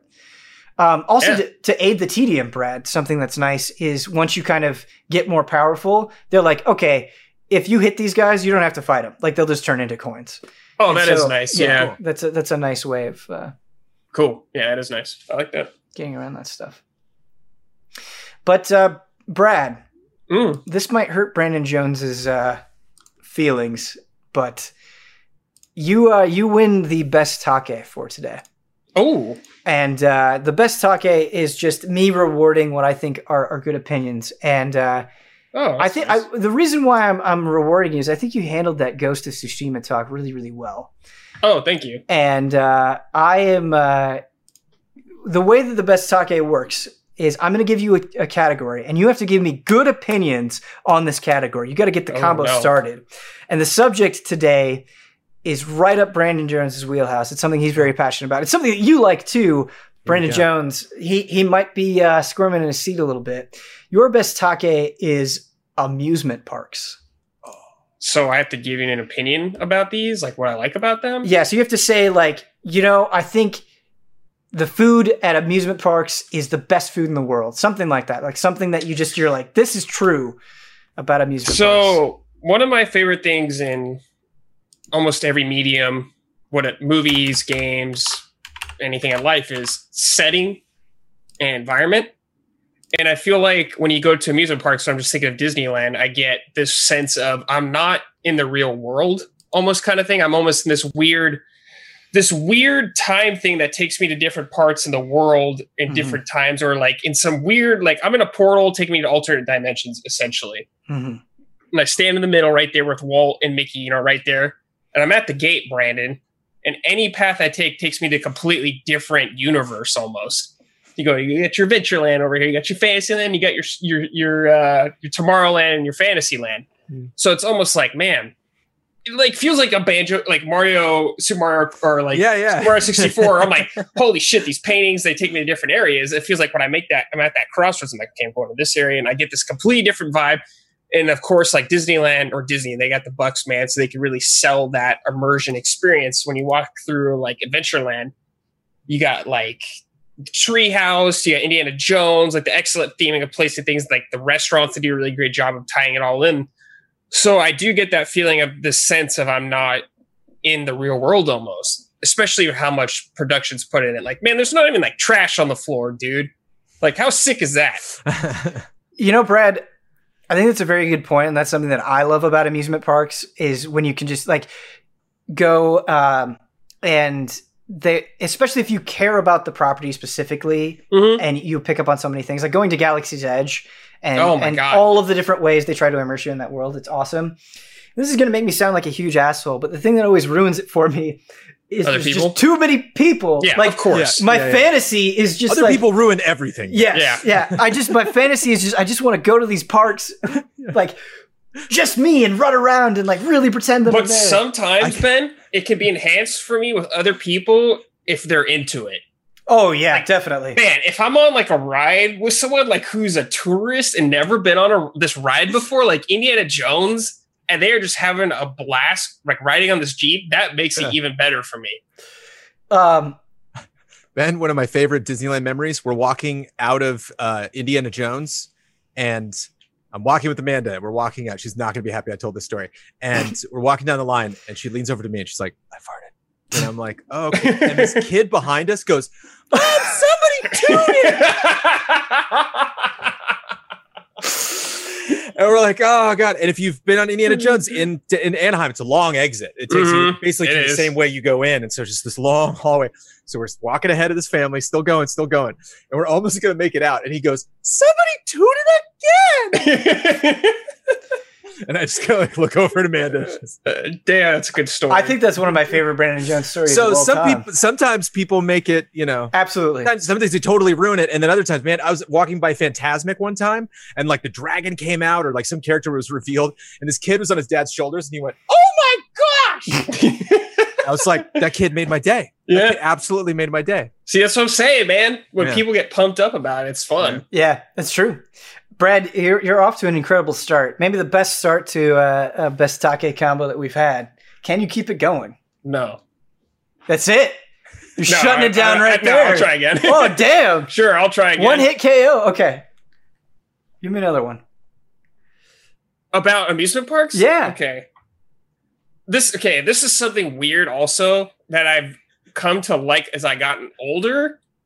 And it makes me feel like an old person because I remember my parents being into this when I was younger, is as I've gotten older, I've really started to like the shops. Just looking around the shops, like what merch even if I'm not gonna buy anything, like what merch is specific to this area? The vibe in each shop is also completely different. Like, man, when I walk into like some like shop in Frontierland, man, it's like cowboy style. You got that vibe going on the furniture. Then I walk into Tomorrowland, it's like fucking Star Wars Central, like out of control going on. You got people building lightsabers over there. So I appreciate like the aspect of certain things being tied to specific areas of the park. Brad, I feel like with amusement parks, you know, merch can be divided into very specific categories. Like, you got your people that are like way into pins. You've got people that are way into shirts. You got your jackets. Yeah, you've got like action figures. Is there a specific type of merch that you tend to get most interested in? Oh man, it's the shirts, dude. Yeah, but it depends on the place, man. It depends on like the exact shop. Like, man, because Haunted Mansion has just like a bunch of cool little knickknacks. Yeah. But it's like, dude, this isn't going to go with anything in my house. Nothing. Like this candelabra, like a skeleton or whatever. Like, it looks cool. I can bring that out once a year. Unless that's all you decorate. Unless that's all I decorate. Yeah. Brad. Okay, so we went to Galaxy's Edge, I think in December of last year. Something like that. And I was like so hyped on Star Wars. I was in a Star Wars zone at that point. And you can build your own lightsaber. I know, at Galaxy's Edge. And I was like, I got to do this. I have to do this. And my wife was like, Ben, this is hundreds of dollars. And it's just going to sit in our fucking apartment and it's not going to do anything. But I was like, no, like this is so cool. Like you can't do this. It's other presentation. Yes. But she talked me down from it. And like 6 months later, I was like, you know, thanks for not letting me buy that dumb lightsaber. Well, I was so grateful. I was so grateful. What about the droids, man? Did you see the droids? I did see the droids. They were really expensive too. Yes, it's like I don't even give a shit about having this. Like I don't even like if I bought it, it would sit in my closet. But the act of putting it together for some round, they make it so alluring. Yeah, they are manipulative. There's even some dumb stuff that has nothing to do with you actually building your droid in there. They have the restraining bolt. So for like, you know, Star Wars fans, you got the bolt that you got to take off and then, you know, droids can go wherever they want to. They just have that as a magnet. Yeah. And like I walked by and I was like, I just kind of chuckled at it, man. It's like, what is this? And I'm like, yeah, of course. Like, yeah, dude. It's very few people in the store now that probably know what the hell that is. I wanted to buy a Sith holocron. Yeah. Like, what the hell am I going to do with that? Where am I going to even put this? Yes. Yeah. But it just looked sick. Because I think it kind of bleeds back into what you were saying before, where you're kind of immersed in the world at that moment. Yes. Like it seems even cooler when you're surrounded by everything that looks like Star Wars. But then when you like are home and you have your Sith holocron like next to a box of cat food, it's just not as cool anymore. You know, like dude, I've wanted to buy stuff in like the Pirates of the Caribbean shop like 1,000 times. Yeah. But I'm like, what the hell am I gonna do with this skeleton in a treasure chest? Like nothing. It looks awesome where it's at in the vibe because I'm feeling the vibe. I can like smell the water from the ride almost. I'm immersed. It's like, I don't need this. I will say, wearing the Indiana Jones fedora on the Indiana Jones ride is 10 out of 10. Yeah. That's the most Indiana Jones thing I've ever heard in my life. But then it's easy if you buy it there and then you go on the ride, but you got to bring it back. Yeah. Brad, I think you did a pretty good job, and I think this is one where we could keep the combo going for a long time. Juggle them in the air. Let's give Jones some, man. Jones? Oh, okay. Jones is like the theme park expert. This is going to be a 4-hour podcast. I have two. Okay, give me two. Give me two. Okay, first of all, like you were saying, Brad, you know, you go into one realm and it like, you know, teases the other. One thing that I think is really clever, and I think a lot of theme parks are getting really good at, especially ones like Universal's building something. Obviously there's Nintendo Land, but like Universal's building a new thing in Florida and Disney's, you know, has new parks all the time, is understanding that you're still going to see stuff. So like if you're in Main Street, you can see the Matterhorn. It doesn't really make sense, you know? And so they're getting a little smarter. One of my favorite kind of bridges between worlds is in Florida when you go to the Harry Potter land and you go to the Hogshead and you get a beer and then you go out on the back balcony. You're looking at Jurassic Park. You can't see the ride. All you can just see are trees. And so it's just like, oh, it's a forbidden forest, you know? And then like, if you go to Jurassic Park, you can hear the screams from the dragon ride. And so it's fun to see these worlds kind of bleed into each other and things that make sense. The just the castle in Disneyland in Anaheim does a really interesting job of like, it's London, but then it's Switzerland, but then it's Italy, but that, you know, but it all kind of blends together at the same time. So I like that stuff. The other thing too, and the main reason I like theme parks is because it's the only place I know in the world that is a celebration of just every form of art I can think of. Choreography, costumes, set design, writing, music, live performance, stunts, like even the smallest artists at Disneyland can just completely blow the guy just playing the piano by the, on Main Street. I could just like watch him for an hour. So I want Brandon Jones to make his own theme park one of these days. Dude, me too. Mm-hmm. Yeah, theme park, like the game is it's like I don't want to roller coaster tycoons, just like get it away from me. Well spent. Buddy of mine I think it was Roller Coaster Tycoon, I can't remember, and he made World of Warcraft. He made Kalimdor and these dude, and like the Maelstrom was like its own in the middle was like its own. Brandon, did you ever see Blizzard World in Overwatch? The map? Yeah. Holy shit! Yep. I want that to be real so bad. Friend of mine in high school made Lord of the Rings, so like the Misty Mountain Hop was a roller coaster. Oh my god, it's pretty good, dude. It's pretty good. Yeah, stop.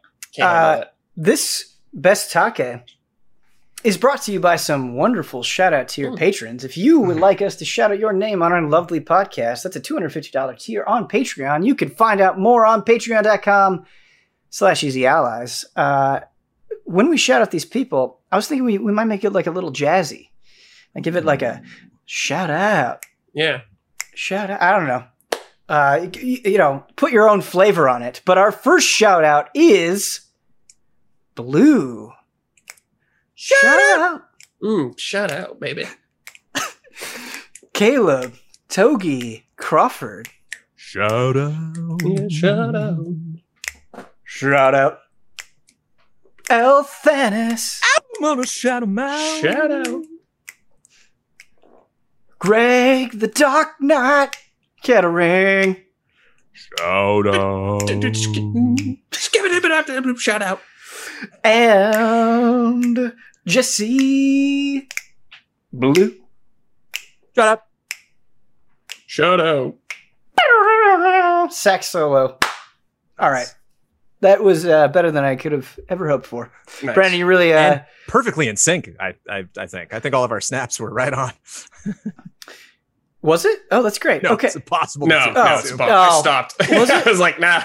You should hear what Love and Respect sounds like before I fix it in every podcast. Sounds like a nightmare. It's like Love and Respect back. Respect back. Brandon, this doesn't. The hardest thing about podcast moderating is like you have to be in the moment, but also thinking about the next thing. And so like, yeah, you could totally be like, oh, that happened. And be like, wait, but I was thinking of what we're going to do down the line. And what we're going to do down the line is talk about Bloodstained Curse of the Moon 2. Oh, shit. Which we have all played. But yeah. Brad, I don't think we've really gotten your perspective on it. Quick answer. It's good. I'm having a real good time with it. There's multiple runs you could do. I'm on episode 2 or whatever. So I've gone through it one time. Yeah. And I think it'll get deeper, but what I'm doing right now is I'm going through, I just went through the first level again on the second thing. Much harder this time around, which is cool as it should be, but you have a lot more of the characters with you. I'm curious about what will change also. Like, I think maybe some of the characters from the first game are in it. I think. I can tell you, but I think they are. Yeah, they are. They are the first character. That's cool. Yeah, I like that. But you're not quite there yet. Yeah. Yeah. But so as you guys know, I love the old Castlevania games. This game continues that tradition, of course, that the first one did. Right. I think it makes things a little more interesting. I think the levels are a little better this time around. Yeah. Certainly harder this time around. Right. I feel like it's not gonna like, from what I've played, it hasn't like blown me away in anything new. But what it's doing is like what was there in the first game, they're building off that and just making small tweaks here and there to change things up, I would say. Like, it's hard for me to have a hard stance to this until I've done everything. Right. But from the levels I've gone through, I feel like they've done a very good job of keeping up that challenge that I love and like just this crazy, sometimes punishing design layouts. Especially like it ramps up in the fire level, I would say. Yeah. That's when stuff really starts to get tough. I just think straight up it's a more refined game than Curse of the Moon 1 was. I think the level design is better. I think the characters and their abilities and how that is balanced in the boss fights and the levels themselves is more thought out than it was in the first game.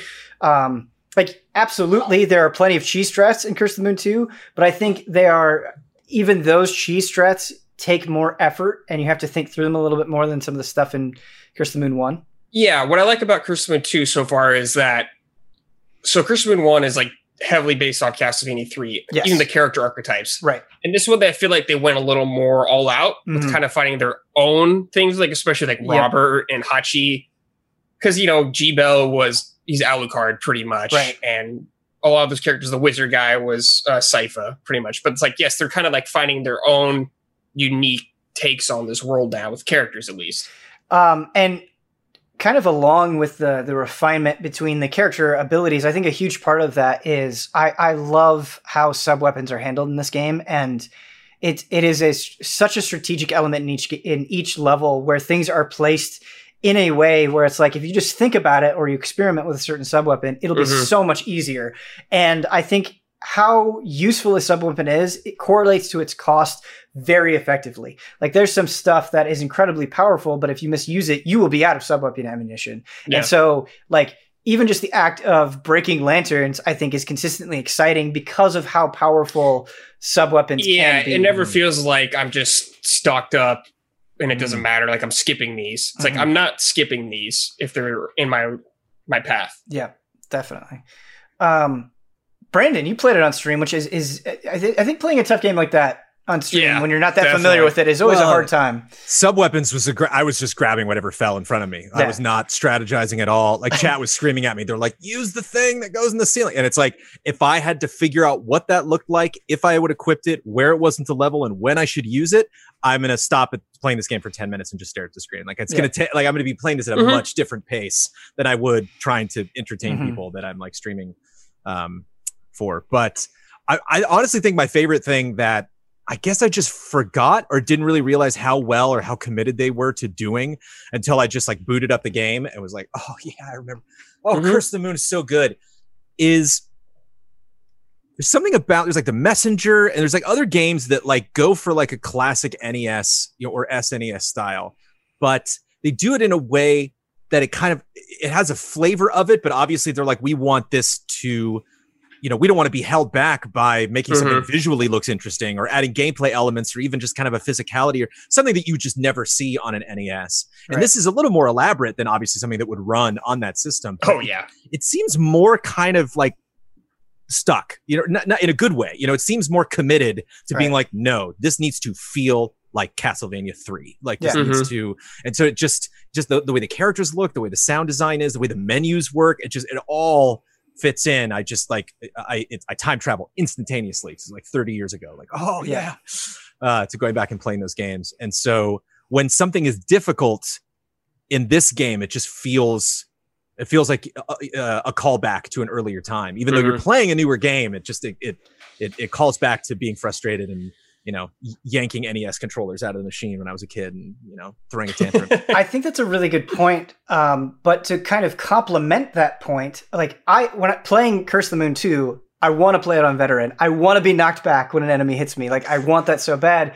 But then when I was playing it with my wife, it's like, okay, it's like she's not familiar with Castlevania at all. So let's put it on casual. Let's get used to like switching characters, especially between two players, which is super fun. That is something that I kind of like about giving you that NES experience, but also making compromises that totally appeal to different types of players, where it's like, there are just certain NES games where, unless you're really committed to learning them, they're going to be hard to approach, especially if you didn't grow up with that, right?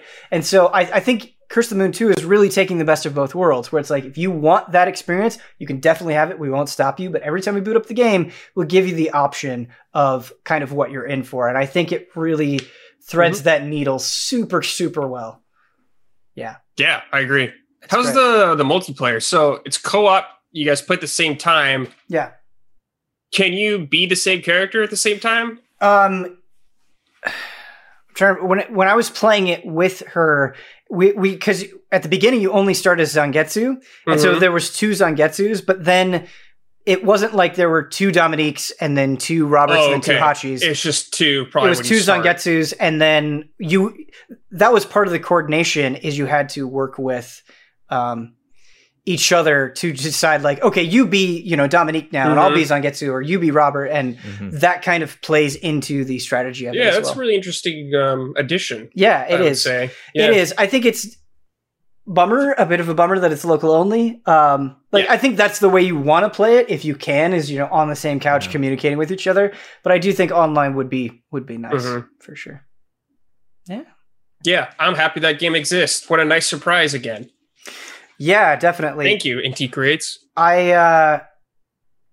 It's funny because we lament the loss of Castlevania so much, but it's like, if they just keep making more Bloodstain, I'll probably be fine. Yeah, it's filling the void. It's filling the void, definitely. Like, there's aspects of Castlevania I miss, sure, like the lore and all that stuff, but like, this is very nice, and I'm extremely thankful. Yeah. Agreed. Brandon, talk to me about Iron Man VR.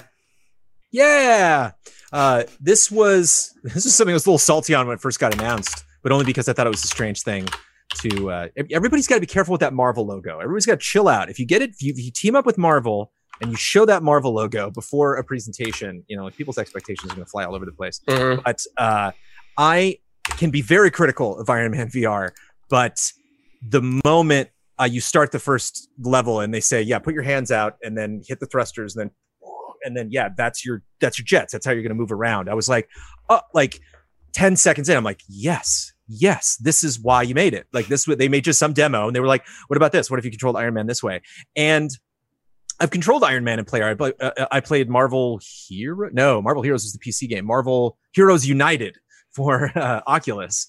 And just the way you move him in this game is you steer a little bit with your head. I had to learn that more, that I was like, that's the last part of it that I'm missing. But primarily it's just wherever your hands are moving in relation to each other. So if they're both behind you, you're going to move forward. If they're underneath you, you're going to, go straight up. If they're in front of you, you're going to go back. And so it's kind of fun, like having your palms up and firing at dudes. And then there's one enemy that does this kind of like vector graphics, like targeting animation where you can tell, like, I'm going to shoot you in 3, 2, 1. And then it's just really simple to, like, move out of the way right at the last minute and then shoot it. And then obviously, because your hands are your thrusters, you can't fire and shoot at the same time. And so you can either, like, blast over somewhere and then put yourself in a safe zone. So even if I drift over into this area, it's fine because I can just turn to the side and fire, and then stop me before I hit something or then redirect. Or, which I honestly didn't do a ton, but the game does kind of hint that, like, you might want to get good at this. Just do 1 and 1. So, like, just kind of maneuver a little bit with one hand and then be firing with the other. But it was a lot of, like, kind of like a cover system in a game. It was a lot of, like, let me get to where I need to be. And then, I must say up front, I'm blown away. They didn't have, there's a laser that comes out of your chest. It's called the Omni Beam. And I think you unlock it like halfway through. And it's just a meter that you build up. And then Friday's in your head, which is great because I think that graphically, that's one of the most gratifying things is you have his HUD in front of your face wherever you're looking around. Even though it's like a little big, it's like there. And I'm like, it would seem like it would be in movies. It looks like it's a little closer to his face, but it would probably be jarring to, like, in a VR game. But the only thing you have with your hand, you can once you move your arm straight out, that activates whatever, like, special weapon is on either arm. But if you put up your palms and fire, it's just like what they call repulsors. So it's just a pew, pew, pew. Where Iron Man definitely has, like, bzz, like the laser that he does out of his hand, and you don't get that. And I was like, like, you get the, like, chest beam thing that's on a cooldown, or that you have to, like, build up, like, a currency. You have to, like, kill enough drones to take them out. But I thought, it's like when he hits Thanos and Thanos blocks with the sword, it splinters in all these different directions. I was like, I can't wait to get that upgrade. And, like, never happened. Iron Man 2, maybe. And they did, story-wise, I think they did a good job. If you followed all of the MCU, there's a fun character. I couldn't help but spoil it because there's not a lot of different level design in that game. So, like, I inevitably had to show, like, the ultimate villain in the game. But I won't mention it here because if you are a fan of the MCU and you're interested in checking it out, it was a villain that was not associated in the MCU with Iron Man. So it was kind of fun to not only see, like, that's a fun villain for Tony to fight, but then, like, that actually makes sense why that would be somebody that would cross paths with Tony. And then there was, like, Living Laser, which I'd never heard of before. And it was fun to just Google, like, Living Laser. And then there was one villain that or one character in the game that I was convinced I was like, what a brilliant, character for Tony to be associated with. And they thought it up. Like, they invented it for the game. And so there's just you got Pepper, you got Nick Fury, you have Kobe Smolder's character, whose name I don't recall right away, but like Nick Fury's kind of like Marvel right-hand shield folks, soldier. But I don't remember if she was in the comics or not. But she's in the game as well. Not a ton of Avenger talk. I would have thought going to some of these areas there would have been like at least just say the word, Thor, or they don't really. It's really just focused on Iron Man. Whereas even Spider-Man kind of joked about the Avengers. You go by Doctor Strange's building, like there's a little bit of those nods. I mean, the Avengers Towers in that game, right? Yeah. But there's a lot of Tony Stark stuff. There's a lot of fun. There's two parts of the game where you get the glasses and you get to like snap the glasses and then slide them on. Okay, and that like highlights stuff in the environment. Cool. And so it's just kind of neat because you remember like, oh yeah, he's always wearing those glasses. And so it's neat to like analyze stuff and in some of the environments that you're in that it will explain what some of the objects are. The characterizations were like okay. It's kind of like the new Avengers game where it's just it's a tough thing to do to kind of turn around an Iron Man that will be interesting in 2020.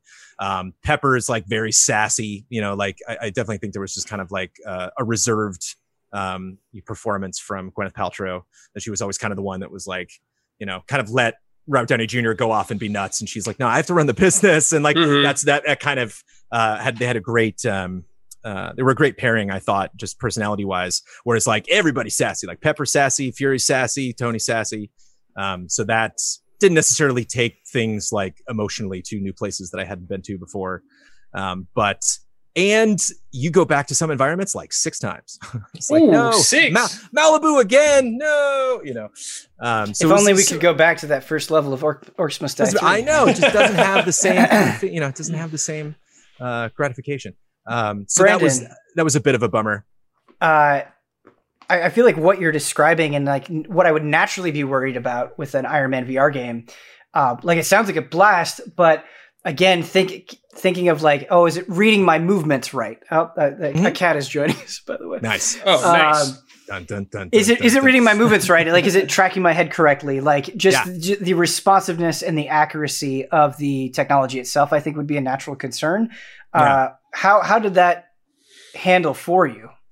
That was great. There are only 2 things that kind of caught me up is I played it standing. I was like, oh, it's going to be PSVR. I can just play this at my desk. And I was like, wait, no, I have like right when the game starts, they're like, extend your arms to either side. And I'm like, uh-oh. Like, okay, never mind. Yeah. And they actually like measure like how long that is. And then they determine like where they're going to place your hands in front of you. And the only 2 things that were tricky for me were, that just getting into an open space, you're standing, and so sometimes it's like simulating Iron Man when he goes like jets from the boots and jets from his hands straight out, and obviously you're standing, and so that's just a matter of just getting into the mindset of the character. It's just kind of, you're always in hover mode as you're playing as him, and I would love for this to be on Oculus Quest someday, because it'd be really fun to play this without a wire, because they have on the way it controls in the Move controllers is the top right button and the top left face button move the camera. And boy, it was really trick editing the review, because that is not fun to watch when you are like watching a video of somebody playing. When you do it yourself in PSVR, it's fine. But like when you watch someone do that, it's like, I know I'm going to do it, and so I'm going to like skip ahead and swerve my head at the same time. And it's just extremely jarring, like to watch someone else do it or watch a recording of it. But if you were just in Quest, it'd be interesting to just spin the whole time. So if I'm racing, I can just do this, like I don't have to like, okay, move the camera 20 degrees or however it shifts every time you press it. But I got used to it. It was just something that I'm like, that would be a little more freeing if I didn't have this cable running between my legs. I ran into that dilemma reviewing Half-Life Alyx, where there were multiple movement options, and the one that like felt the most comfortable, like I can actually enjoy this game playing it this way, was the teleport option. But it's like, watching video of that's way less interesting and easy to follow than actually full smooth motion. And so that has, we don't do a ton of VR coverage, but we do run into problems like that, which is interesting. Weird thing, this has nothing to do with the game, but like weird thing about the PSVR, it tends to go real high. So like in the shot in my review, when you see me say like, oh, and Living Laser's a fun character that they added, his feet are cut off and like they were not. Like I could totally see him head to toe in the actual game, but there's weird, like something about the bottom of your perspective in PSVR that like, so I think I remembered that there was some game I was reviewing that I was like, I think I recorded some footage, then watched it. And so I always kind of like reviewed the game with like my head down just so everything would be framed. That reminds me of like how game trailers used to have to do Vita reviews where it was like, okay, we don't have direct feed, so we have to like hold the Vita like this. Oh, man. Clamped to a large boardroom table. Yeah. And just progression wise, it's, you know, you unlock skins. That's really fun for each level. When Iron Man's face pops up in the HUD talking to other people, he's wearing the skin. So that was a fun little detail. And you are like standing in front of the suit in his garage when you're like, okay, bring up thrusters. And then like the panel comes up. And so it's fun to customize stuff. And there's not, you kind of have to decide what you want to do because you can craft something. So it's like one of them was just like a machine gun on one hand. And then once I craft that, that's it. There's no leveling that up after the fact. I just basically like, do I want that on both hands or just one hand? And so I got to a point about halfway through the game where I'm like, I'm good. This is, you know, there is more stuff I can unlock, but it doesn't sound like my type of play style. Like I think I'm set on like my Iron Man. And so it was neat that they gave you options, but it wasn't the kind of thing where it's like, you're constantly going back and more points into strength, more points into thrusters. It's like, do you want your thrusters to have better max speed or do you want them to accelerate faster? You know, it's kind of like Mario Kart. You know, it's like, you know, you're swapping wheels out. You know, it's not like there's no right answer. It just kind of factors into your play style. Big boy, top speed. How long is the game? It's not that long. Okay. I think it was like 2 nights that got me through it.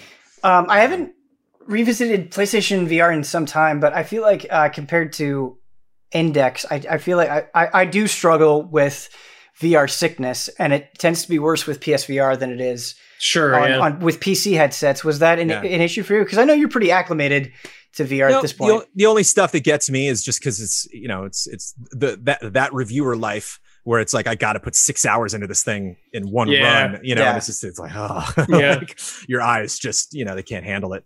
And it's tough too because like we're starting and stopping recording clips.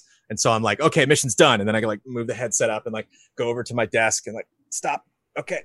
Jones, again. And then like, it's like sitting on the bridge of my nose. And then I'm like, all right, okay, put it back on. Jones, I've reviewed 3 VR games and man, capturing for that sucks. Yep. A little tricky. It's so lame.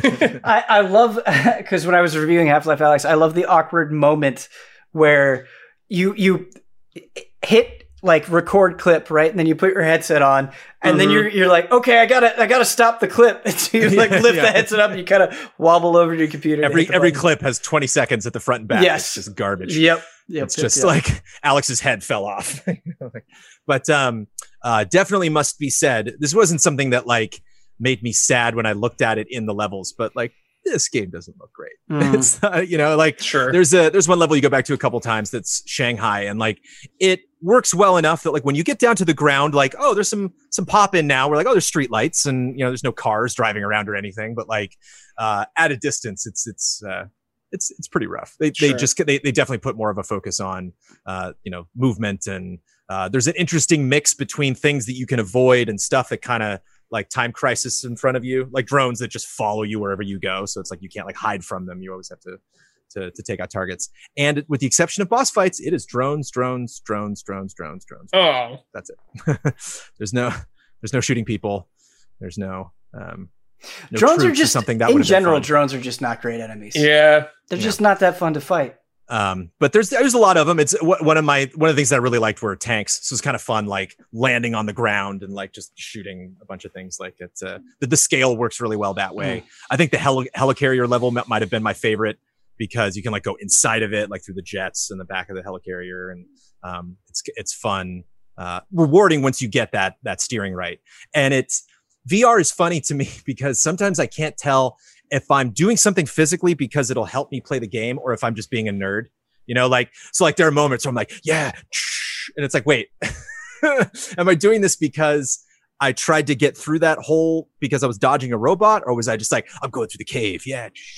So, I definitely got into character and there were definitely parts of that I certainly enjoyed. And it was I played it over 2 nights, and I had to do like a little bit of extra work after that first night, and like I had a very strong impulse to just like watch Endgame again. You know, I sat down at my computer and I'm like, I got to put something. Where's Iron Man 2 or whatever? But and I think that's actually one of the my biggest takes from it is that like I'm not an Iron Man guy. Like during Civil War, I was Team Cap all the way, and I'm definitely a Cap player in like Ultimate Alliance. Definitely love Spider-Man like a lot more.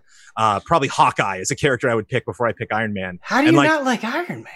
I like Iron Man. It's just not. I'm not like rabid about Iron Man. Like when this got announced, I was like, finally, my Iron Man gameplay dreams are coming true. Gotcha. But like again, the moment I got in and was like, oh, that's really clever. That's really fun. So you're saying when you play the story moments of you making decisions every now and then, or like looking at Nick Fury as he's giving you shit, like okay, this is fun. They do a good job of really making me feel like the character. When you play the Avengers with the Allies, we don't have to worry about like Iron Man being taken up by you. Like you're going to be Captain America.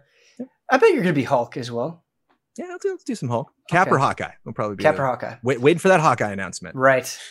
I haven't even teased it. Right. It's down the line, Jones. It's DLC. First DLC, just like Cyclops. Brandon, I feel like you were the perfect person. Like some games are flexible when it comes to the Allies, but I feel like you were the perfect person to play Iron Man VR and talk about it on the show. Nice. I'm in the process of covering a game that I don't know how to feel. I finished it. I've played all of it. And that is Deadly Premonition 2.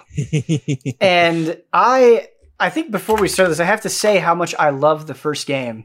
Mm-hmm. And I didn't have to review the first game. And so I could kind of just see the best elements of it. And boy, I think Swery just has such a strong voice. And that always comes across so clearly in his games. And I think the first time I was made aware of that was with Deadly Premonition, and just how wonderfully amazing and humorous and like, Deadly Premonition is kind of one of those games that I think you laugh at first, and then all of a sudden it hits you like a ton of bricks where you're like, no, I need to know how this resolves. Like I am so deeply interested in this world and these characters in a way that I did not expect. That game came out 10 years ago. In a way, Deadly Premonition 2 sort of feels like it pretends like the last 10 years didn't happen. I was going to say, it looks like it came out 10 years ago. Yeah, and that's not entirely fair. I do think there are some notable improvements. I think that the fast travel is super generous. I think the skateboard is better than the car and more flexible than the car.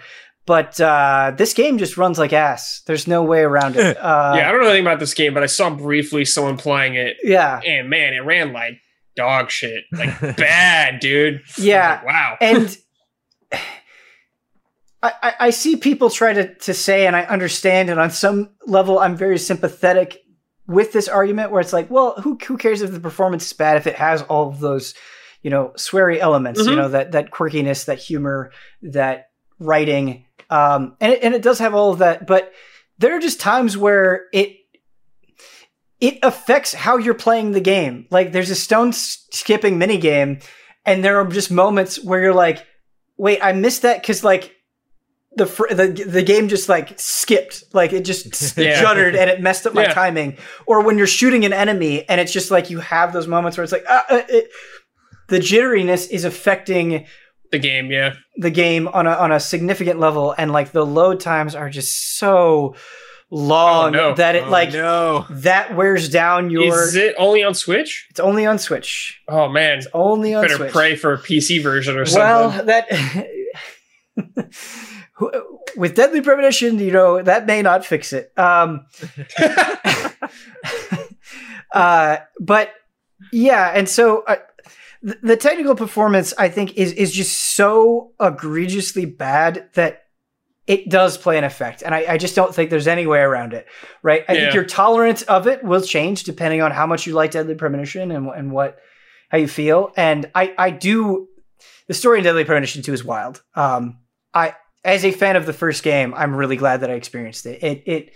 Nice. It goes crazy places, and I think Swery is good at indulging himself. There are just moments in this game where you'll spend minutes at a time going into these non sequiturs about movies and different subjects and like bridges, and it just adds a flavor that other games don't have, right?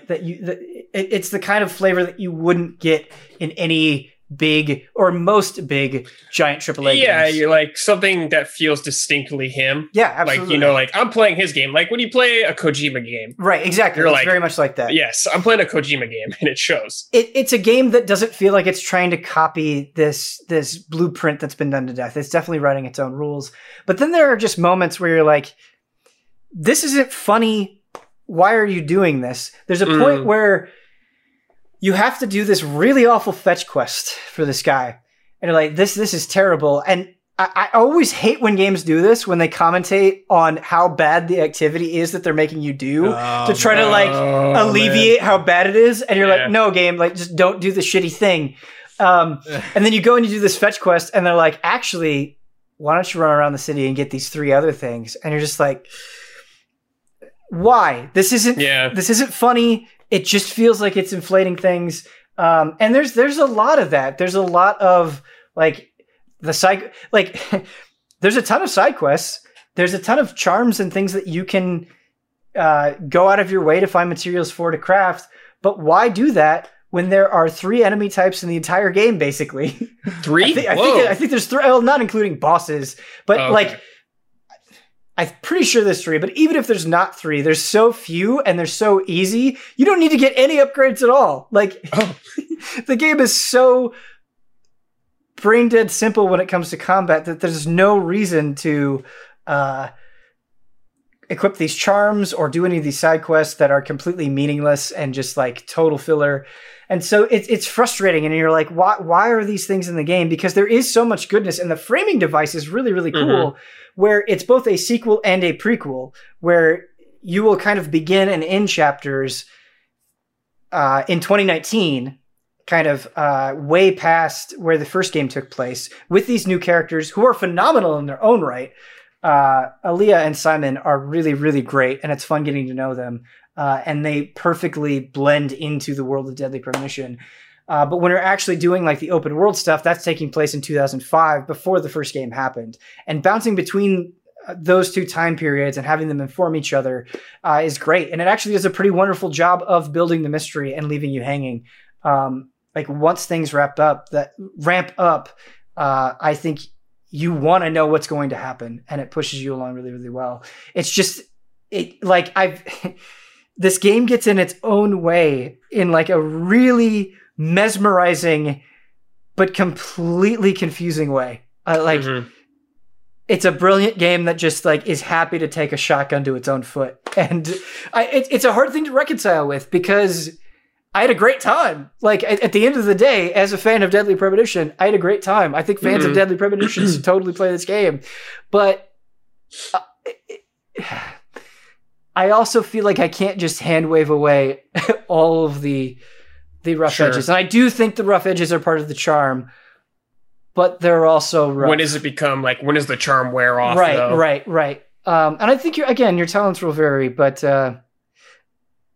I hope if there is another Deadly Premonition game that they find a way to meet in the middle, where they keep the charm, but maybe don't make a game that sometimes runs at 6 frames a second. That'd be nice.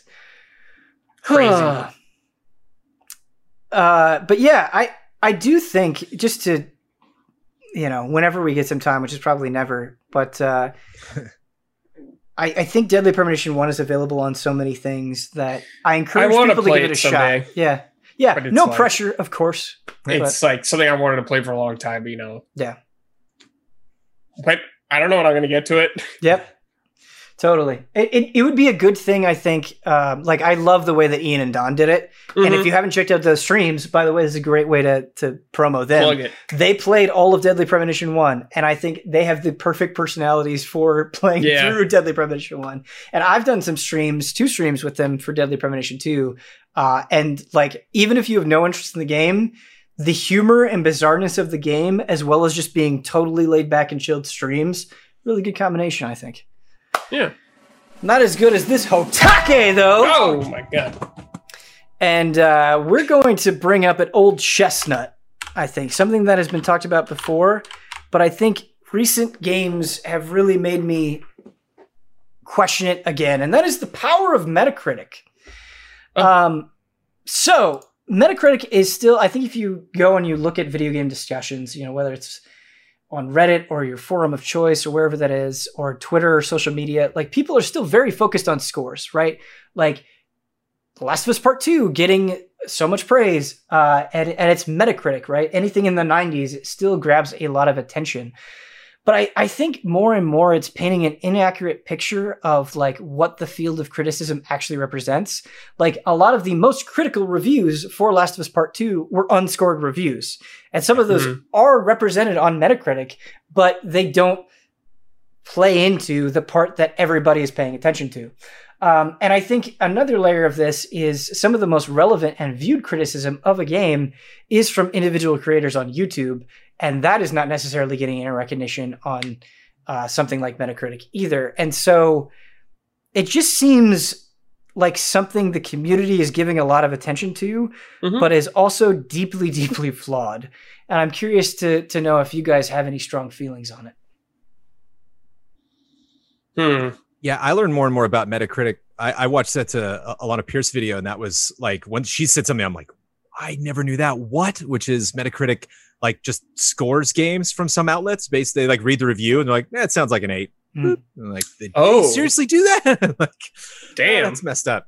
So yeah, I wonder if they still do that, because what I knew they did is they would take, like, some places don't use the numerical system that Metacritic uses, and so sometimes like if you're using A, B, C, D, they will try to convert it into their own system. They probably like do that with Stars for Us. But I feel like for unscored things, they have a section that is like, this is unscored.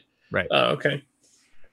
Yeah, the problem that you're describing, Ben, or just the challenge of understanding after a game comes out, kind of what is the consensus? Like, what does everybody think? It seems like impossible. It just seems like something that like you yourself are going to have to do a lot of work, but inevitably there's no way you're going to experience every review. You just kind of maybe want to gravitate towards the opinions that reflect your interests or that mean the most to you, or the easiest way is to come from people that you generally trust, outlets that you tend to go back to again and again. I have never had a bad problem with scores because I've just been involved with them for so long. They've always been a part of the system that I've used for reviewing games. And so maybe that's just something I need to step kind of outside the box, and look in. I definitely understand people that have, dropped the scores. But the trick is when the people are like, yeah, we just kind of want, we would prefer to just write like an 8-paragraph thing and have that kind of sum up what we're thinking. And it's like, that's cool, but there's no guarantee that the developer's going to read that. There's no guarantee that a lot of people are going to read that, or that, maybe a soundbite or two from that is going to go out. I like to know that if I'm going to assign a score for something, that I think increases the chances of it being recognized, it being seen by people, it actually being influenced, that like, if I like something, I can praise it in a certain way. And if I don't like something, hopefully that message can get to the people that made the game. And so it does have a strange power to it, but at the same time, you want to have power as a reviewer. You want your opinion to mean something. And so it's a hard thing, for me to disparage and kind of thumbs down, because it's worked so well for me creatively and business-wise for so long. I think it's a useful tool. It's not perfect though. Just like you said, it's messy. Yeah. It's just frustrating because the ways in which it's broken feel severely broken. Like user reviews are a good example. And I think there's like multiple layers to why this is bad, where a lot of people, like, you go and you look at user reviews on Metacritic, and it's either people giving something a 0 or a 10 with very little in between. Yeah. A lot and of then, that, yeah. A lot of people just have some sort of targeted effort against a game, and so they're just review bombing it for no reason. But if you're aware of that, right, and you're kind of part of the conversation, you're very plugged into games, that is something that you're like, okay, I know why this is happening, that I can disregard that information, right, because it's not really being fair to the game. But I think the Metacritic is most useful, I think, to people who don't have time to read a bunch of video game reviews or simply don't care, right? Where it's just a a minor hobby that they have, and they might get on Metacritic to see what something is and not be aware of like, oh, there are unscored reviews that are more critical, or, oh, what's up with this user review? They may not know what review bombing is at all. And so I think just how it's communicating information could be a lot clearer. I think it's like Rotten Tomatoes, how people just like to see a bunch of opinions real quickly. Right. They like to see, but like a ton of people's opinions summed up in one quick thing that's easy to see and easy to understand. But like a lot gets left out of the review. Like when you talk about a lot of things, like you may give a game a score, but when you actually read the review, you understand where they're coming from and like why they're actually doing this and get a great understanding. But if you just look at a score, you might miss out on a lot of that actually. Right. And the score conversation is as old as time, but I at least from my perspective, I think having shorthand is okay. I think, having your thoughts put into a number is okay. But I just think, I don't know, you bring up Rotten Tomatoes, and it is like Rotten Tomatoes is a good example because that plays into marketing so much now. Like when you go and you buy a Blu-ray, right? Like they'll have like on the front certified fresh. And I think it is useful as a tool to have these aggregate sites. But again, I just feel like it's only useful if they're painting an accurate picture. Whereas like The Last of Us 2 is a good example, and why I'm bringing up this conversation that people have had to death again, because I think there was a more critical conversation that like a certified fresh score doesn't necessarily represent. Like it wasn't giving somebody an accurate depiction of how people feel at large. And I think reducing it is like there has to be a way to quickly give people that information while also kind of cluing them in on what is surrounding a game, more than just like it's a 94. And it's like, well, it's a 94 if you don't include all of these other voices. Yeah. That I think if you're looking like, if you want that kind of perspective fleshed out, you have to put in some time and do a little bit of homework and actually research it.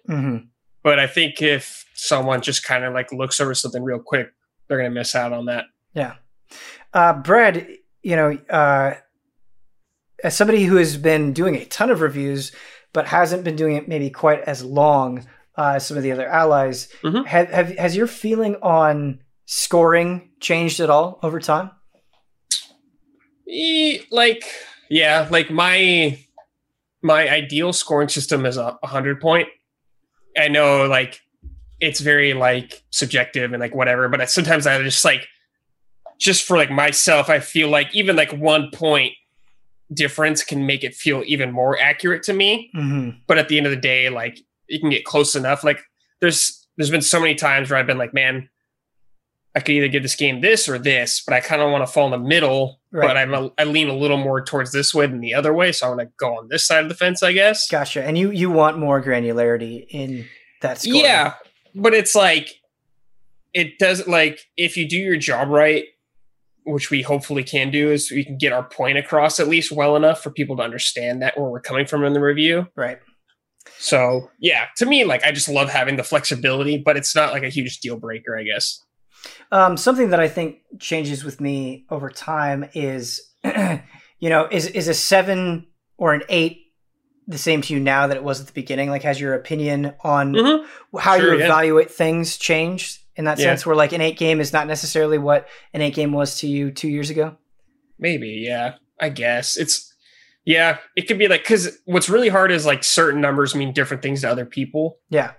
Like a 7 to us is like good. Yeah. Like we like this game, but it has some flaws. But like some people, that means it's like not good or whatever, like a 6 could be like decent. Like you're having a good time with this game, but it's got a lot of problems, but there's some stuff here. But like some people think that's like trash. So people I've seen get mad, kind of that game journalists don't really use like the whole scale, I'd say a lot of times. Right. But in our case, I feel like it's because we don't play or we don't review a lot of games that are actually fall in that category. Like if like rarely do we do a game for review that I feel like is a 2. Rarely. Like when you did Fallout 76, Like that was a big game, and that was like a bad game, so you gave it a 2. It was the 2-iest 2 game I've ever played. Yeah. The whole scale argument is interesting, and I do think people have a point. Mm-hmm. But it's the other thing that you have to think about is like how the audience is conditioned, because a lot of times I will see comments of when we give a game a 7, which we do like and think is very much worth playing. They're like, I can't believe you gave this such a low score. And that is how the audience is conditioned. They're conditioned to think that way because a lot of outlets review things in similar ways. And so that's something you have to think about as a reviewer as well. Is like, I need to use a score that will most accurately convey my feelings and will be understood by the audience, right? Because you don't want to give something a score and have everybody be like, you hate it if you didn't hate it. And so that you need to find the number that gets that across. But Brandon, something that I'm really interested about is you are involved in every review, every single review that gets done. And a lot of the allies, the majority of allies aren't. So a lot of us don't know what the review is going to be or what score a person is going to give it until it's live. You know, sometimes that's not the case, but you are. Is there ever an impulse to be like, this does not line up, like this script and this score, or like this isn't coming across, and you kind of hold back because you're like, I'll let Bloodworth and the reviewer figure that out? Or I guess like it would be hard for me, I think, to resist the temptation of putting input in, I guess, if I was reading every script. I think two of the things that flag are, one, just franchises are tough. You know, it's like if you're reviewing like Madden again, it's like, well, I got to spend a lot of time telling you all the stuff that's new, because I think that's, you know, part of the responsibility of, you know, especially if I'm like checking this out as opposed to some other game that came out earlier. Whereas that I might like these modes, but I still hate what Madden's doing, you know? And so you might hear me talk, you know, very favorably about these things that they're adding, but it still is not enough to get this game to where I want it to be. I remember there was a lot of confusion about that back in the Game Trailers days, because we just had lots of reviews coming in from other people. And I think even just games that are new, I think it can be difficult to, sometimes I see a review full of information and not necessarily opinion. And so sometime a lot of that is reserved for like opening paragraph, ending paragraph. It's like the opening paragraph will be like, this game's fun, but it's just super repetitive. And then the middle part talks about all of these great things the game's like could have done. You know, it's like the setup's really great. And so like the attitude is kind of positive. And then when you get to like the last 2 paragraphs, it's like, but the graphics suck and it's super repetitive. So you're like, wait. Like I just spent like the majority of this video kind of favorably getting excited about these things. And so that's why you really need to read a review all the way to the end, because sometimes, and some games that does really fit, because some games, Blood's not reviewing F1 2020, but we just had a after the weekend conversation, and he was like, you know, and I'm looking at this gameplay. It's like, oh my God, this game is so crazy deep. There's so many systems that you can do and so many different layers. Oh my goodness. And he's like, yeah. And then I got to this one point where the game just crashes on me by default every single time. And it's like, well, it doesn't matter about any of this other stuff. That's a damning thing to happen when it's not like, oh, this part was tricky because of glitches. It's like, it's a brick wall. I am done. You know, and so I think sometimes things will surprise you when they pop up in reviews like that, where you're like, ignore everything I just said because it completely doesn't matter. Because, you know, Fallout 76 is a good idea. It's like, this could have been done well, you know, and I will spend time talking about that. But man, like once you really get into it. So there have been reviews like that where I will like fast forward to the score and I'll be like halfway through it. And I'm like, we haven't gotten to it, have we? Yeah. Gotten to those parts where you're like, bad news, folks. That's actually something that I think is very difficult is when you're mixed on a game, figuring out where to put the positive parts and the negative parts can completely change the tone of the review. And it's like, all the elements are here, but you need to mix it in such a way that that score makes sense at the end. It can be hard. It's a hard thing to get right.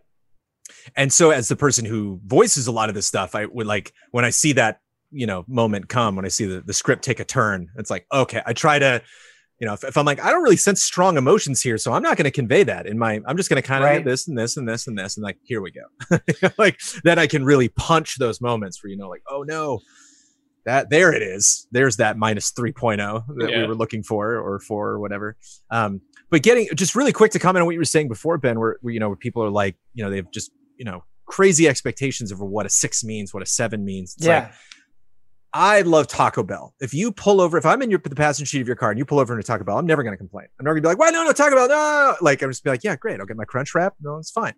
And like, I'll get a soft taco and be great. And like, we'll be driving around and I will be eating that soft taco and I will be happy. I will be a happy Brandon eating the soft taco. I will not tell you that's the best taco in the world, but I enjoyed that taco. And if you, actually, I'm not going to have my soft taco. You want another one, Jones? Yes, I will eat that taco as well. That's kind of like a 6 and a 7. You know what I mean? It's like, I had fun, but like, yeah, I recognize all sorts of crazy stuff in this game. Like, I gave Iron Man VR a 7.5. I had a blast playing that game. I was glad that it was the length it was. The areas look awful. They just do. Like, I didn't spend every second of that game being like, pew, pew, boy, that building looks bad. Like, I just kind of got over it right away and then was able to enjoy the rest of it. But like, the fact is still the fact. It still is the way it is. And so that, I know it can seem, when you get between the 6s and the 8s, it can be confusing because you're like, wait a minute, like it seems like you would have really hated that. And it's like, no. When you get below a 5, that's hate. That's when the steam comes out of the ears. That's when the horns pop out and the face turns red. I do think it changes the conversation though, because like you could kind of bounce off your Taco Bell variety. So your Taco Bell analogy is like, I think if you came up with the opinion, like, I don't think Taco Bell is very good, I think that is expected because it is this like cheap fast food option that's available everywhere. It's like, it's no surprise. But like, if you came out and you said this like 5-star restaurant was shit, people would have a completely different reaction, right? Yeah. And I think Metacritic can change the conversation in a bad way like that, where it's like, it's a 94 game. You can't say that shit. What do you mean you didn't like it? All these other people liked it. Yeah. And I think that is what is harmful, where it's like, no, I don't hate it. I may even like it a lot. But that doesn't mean I shouldn't be allowed to have these criticisms or like have a conversation about it. And sometimes I think people get a little bit too hung up on the fact that it's like, dude, it won Game of the Year. Like, what do you mean you don't like it? Like, clearly you're wrong. And it's like, just listen to me for a second, And so that part of it, I don't like at all. Well, it's.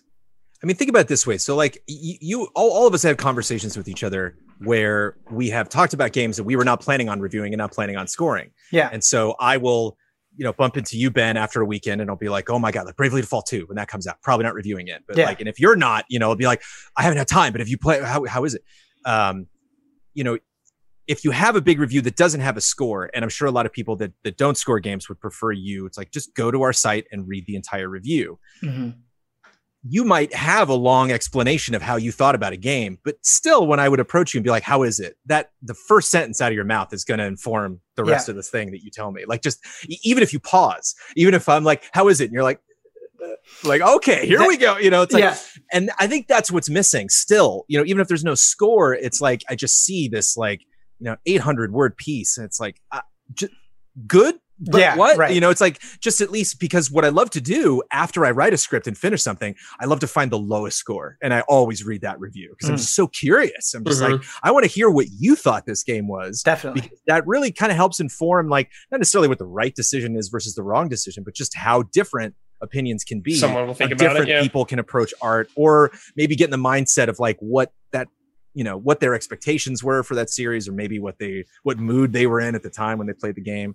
And it's tough to track that stuff down when you have review, sites that are just kind of like, read the whole thing. It's like, I don't have time. Right. I need a little more information to find the reviews I want to read and not just read everything to then later, that was the review I should have read. So, but it's messy. It's messy. I am never going to work for Metacritic. I got no answers. It's messy. I think the only way that we can solve this problem, audience, is that you only watch Easy Allies reviews and you watch all of them. First, you can watch others after, but nope. Just us. Only us. Just us. Multiple times. We are the law. We are the law. I kid. I feel like I have to say that because like somebody out there. Yeah. Are we ready for some emails? Yeah. Hell yeah, brother. Feed me emails. Feed me. Man, you guys, you make 2 hours fly by. You just make it fly by. Yeah.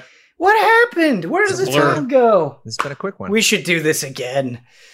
Our first email comes in from Marcin. He says, "Hi, Ben and Allies. In the last few weeks, I had EA a lot on my mind. Not Easy Allies, Electronic Arts." He didn't add that. I just wanted to make that clear. I know EA took a pretty big hit with Anthem last year, over 350 jobs lost, mostly in marketing. And we got a chance to talk with somebody from EA here in Germany who was very sad, angry, and frustrated losing his job after 14 years at the company. Oof. That makes sense. Since the launch of Jedi Fallen Order, I realized that in the last few months, EA did many things pre-Anthem EA would never do. They released the source code for Command & Conquer Remastered and even other Command & Conquer games. They started releasing EA games on Steam again. With Star Wars Squadrons, they are bringing out a multiplayer game with crossplay and VR and no microtransactions. They're committed to releasing more games on Switch in the future. To me, all of these points are EA trying to get a better reputation. While none of these points individually are anything special for any other publisher, this whole generation, EA was really never trying that hard to get rid of their crappy reputation. My question is, do you think EA could win this uphill battle next generation and shed their standing as the worst publisher? Do you think it is even possible for EA to have a redemption story like Capcom? Thanks for everything. Stay positive. Oh, Marcin, not Marcin. I'm sorry. Marcin. Thank you, Marcin. What do we think on EA and their uphill battle?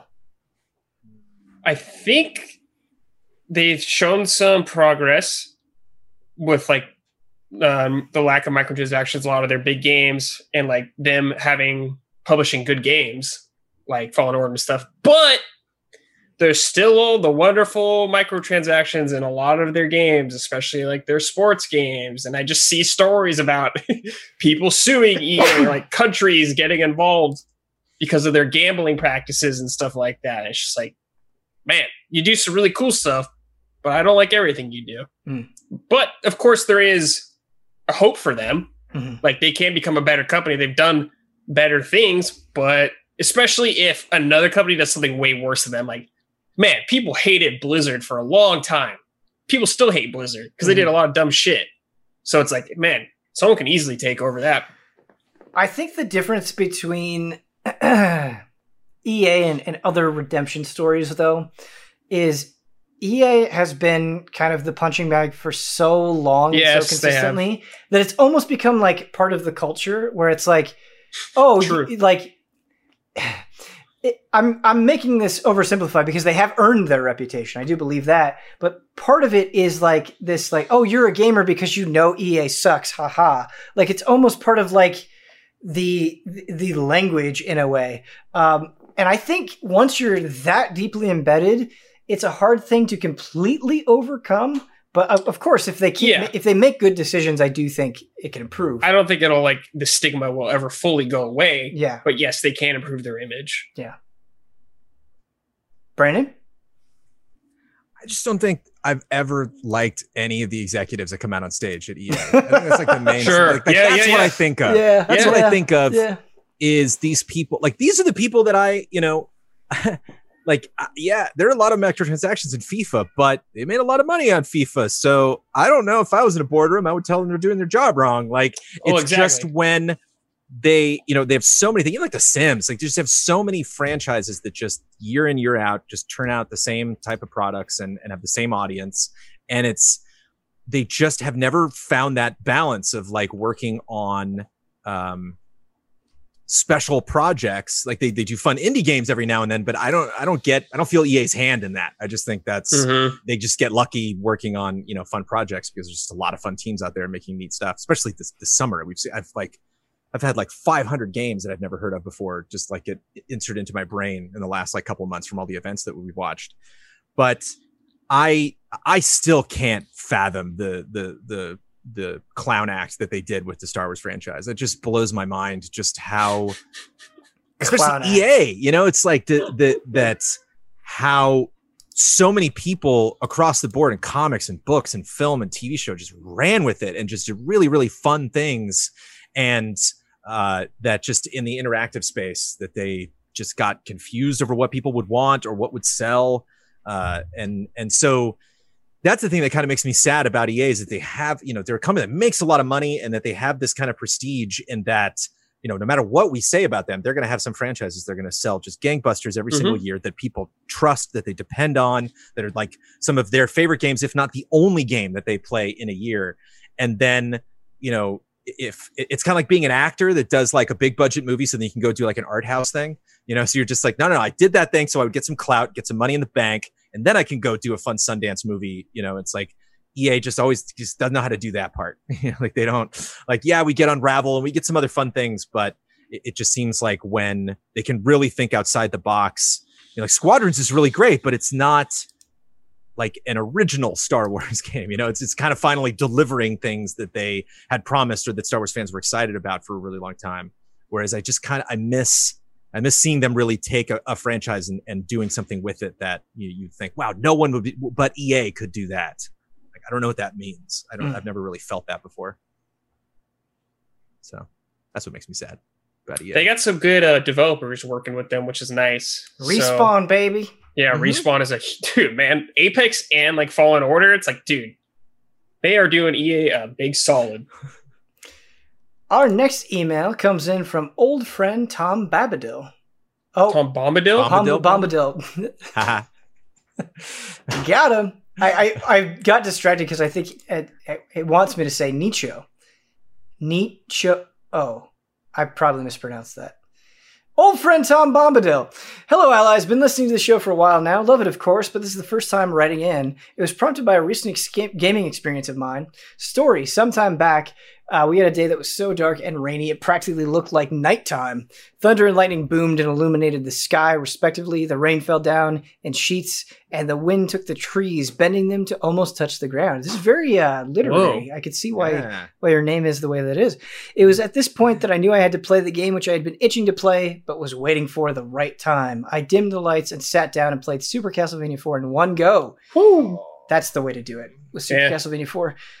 Needless to say, it was incredibly awesome. I went through the next day and played it again, essentially having my time. Question, has there ever been a time you knew you needed to play a game because of some external event or mood setting happening? Thanks for all you do. Love and respect. There was some night that was raining last October, and I was like, okay, I got to take advantage because I love October. I love Halloween. I love all that stuff. And I try to cram in as many spooky games as I possibly can. And I love, because I do a lot of my gaming, in the garage out here. So it's a bit like camping. There's a little more dirt, a little more flies and spider webs and stuff. But it's just nice, to hear the rain falling on the roof. And yeah, it's definitely, I just love when there's heavy rain, heavy weather, like that big wind. That can definitely impact, winds howling can definitely impact your playthrough. Speaking of. Yeah, when it gets like cold, like more winter here, it's not like cold for a lot of people, but colder here, darker earlier. I love getting cozy with like an MMO or something. Yeah. Just grabbing a blanket, dude, just settling in, getting immersed in that world. Love that. Yes. Things have been heavy lately. Things have been stressful, anxiety inducing. And a game that I haven't touched in a long time has kind of popped up and but its own little special star in 2020, and that is Everybody's Golf. It is the right time for Everybody's Golf. Man, yeah. There is no better salve than like playing with a friend and just doing 9 holes. Yeah, that's really good. Out. Yeah, I'm like, dude, I want Mario Golf so bad. I know. Yeah, I was thinking. Yes, yeah, I was thinking about that. It's like, what are you doing? I used to play Mario Golf with my parents. It was great. Dude, that is cool. Yeah, N64.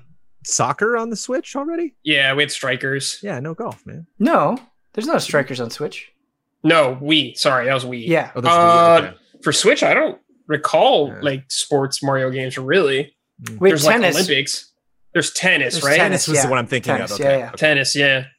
I want golf. Yeah. Anytime we get some Mario sports thing, I'm always like, wow, the top tier Mario sports game, dude. It's very good. Last email comes in from Boris. Boss battles. Hey, Ben and Allies, are boss battles still exciting? Do you genuinely look forward to fight a boss at the end of a game segment? It can feel satisfying beating a big bad monster, especially when the challenge requires you to use everything you've learned so far. But sometimes bosses feel like everything, like an obligatory element. And you almost hear the designer saying, this is a video game. Of course you fight a boss at the end of a chapter. That's just how it is. What other ways of satisfying conclusions would you like to see instead? Does it need to be about ultimate challenge? What about a chilled out stage with visual spectacle or emotional transformation of a character and so on? What games successfully replace boss battles with something different but still engaging? Yeah, the end of Half-Life 2 is not necessarily a boss battle, but it is memorable. It is definitely a sequence you go through that will feel different from other parts of the game, and that I very much enjoyed.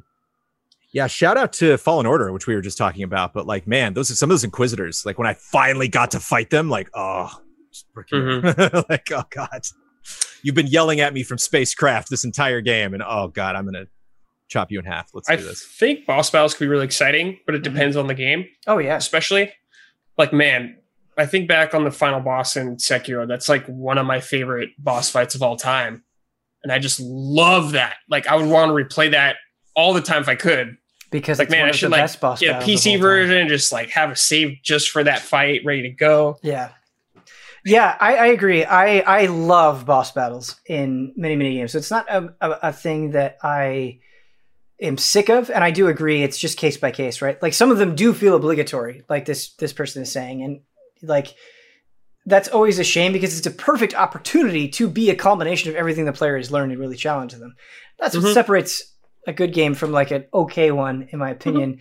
But like Danganronpa has really interesting conclusions to its chapters where you're doing a class trial and it's like you're trying to piece together the evidence of everything that you've learned and investigate it up to that point to try to like pin somebody down for murder. And so that's kind of exciting and kind of boss battle-y, of course, but a good way of doing it. I think it just depends on the mood of the game, right? As well. Like, I don't need boss battles in Animal Crossing, really. Like, I think of, like, Katamari Damacy. I don't remember, like, a boss fight at the end of the game, and it still felt good when I finally, like, beat the game. Yeah. Yeah. I always think, whenever I think about Bloodborne, man, those bosses were fun, but those hunters were... Oh, my God. Yeah, the hunters just in the streets. Because some bosses, I would be like, what am I missing? There's some mechanic that I just don't understand. And then I would like come to work and you guys would be like, oh, you need this item or you need, it's when they do this attack. And it's like, oh, thank you. Okay, that was the thing that I was missing. Whereas with each hunter, it's like, you just got to not die, man. You just got to, they are you. They do a lot of the same stuff you can. And so you just got to move a lot. And anytime I would see those, God, I would just hunker down. I would almost kind of like, expect to die like the first couple times I would play Souls boss where I'm just like, I'm gonna do this to die. I'm gonna do this to see where the weak spots are, to see where what attacks do what damage and how much range I have and so on. Whereas like every time I would just spot a hunter, I'd be like, okay, let's do this. And like, I'd probably get taken out the first couple times, but I was definitely way more committed to killing him. Loved that. They should maybe put Bloodborne out on PC. That'd be nice. Nope. Put it out on PS5 too. Just give me it again. Just give me it again. I'll buy it 2 more times. I don't care. No. You know how many versions of Dark Souls I have? I have like 5. That game. I've got a lot of versions of Dark Souls as well. It's true. Thank you to everybody who wrote in an email. If you would like to send an email into this show, the address is askeasyallies@gmail.com. One more time, that is askeasyallies@gmail.com. Thank you so much to my guests, Brandon Jones and Bradley Ellis. Yay. Fun times. Fun times indeed. You want to find out more about us, go to patreon.com/easyallies. You know the drill. Until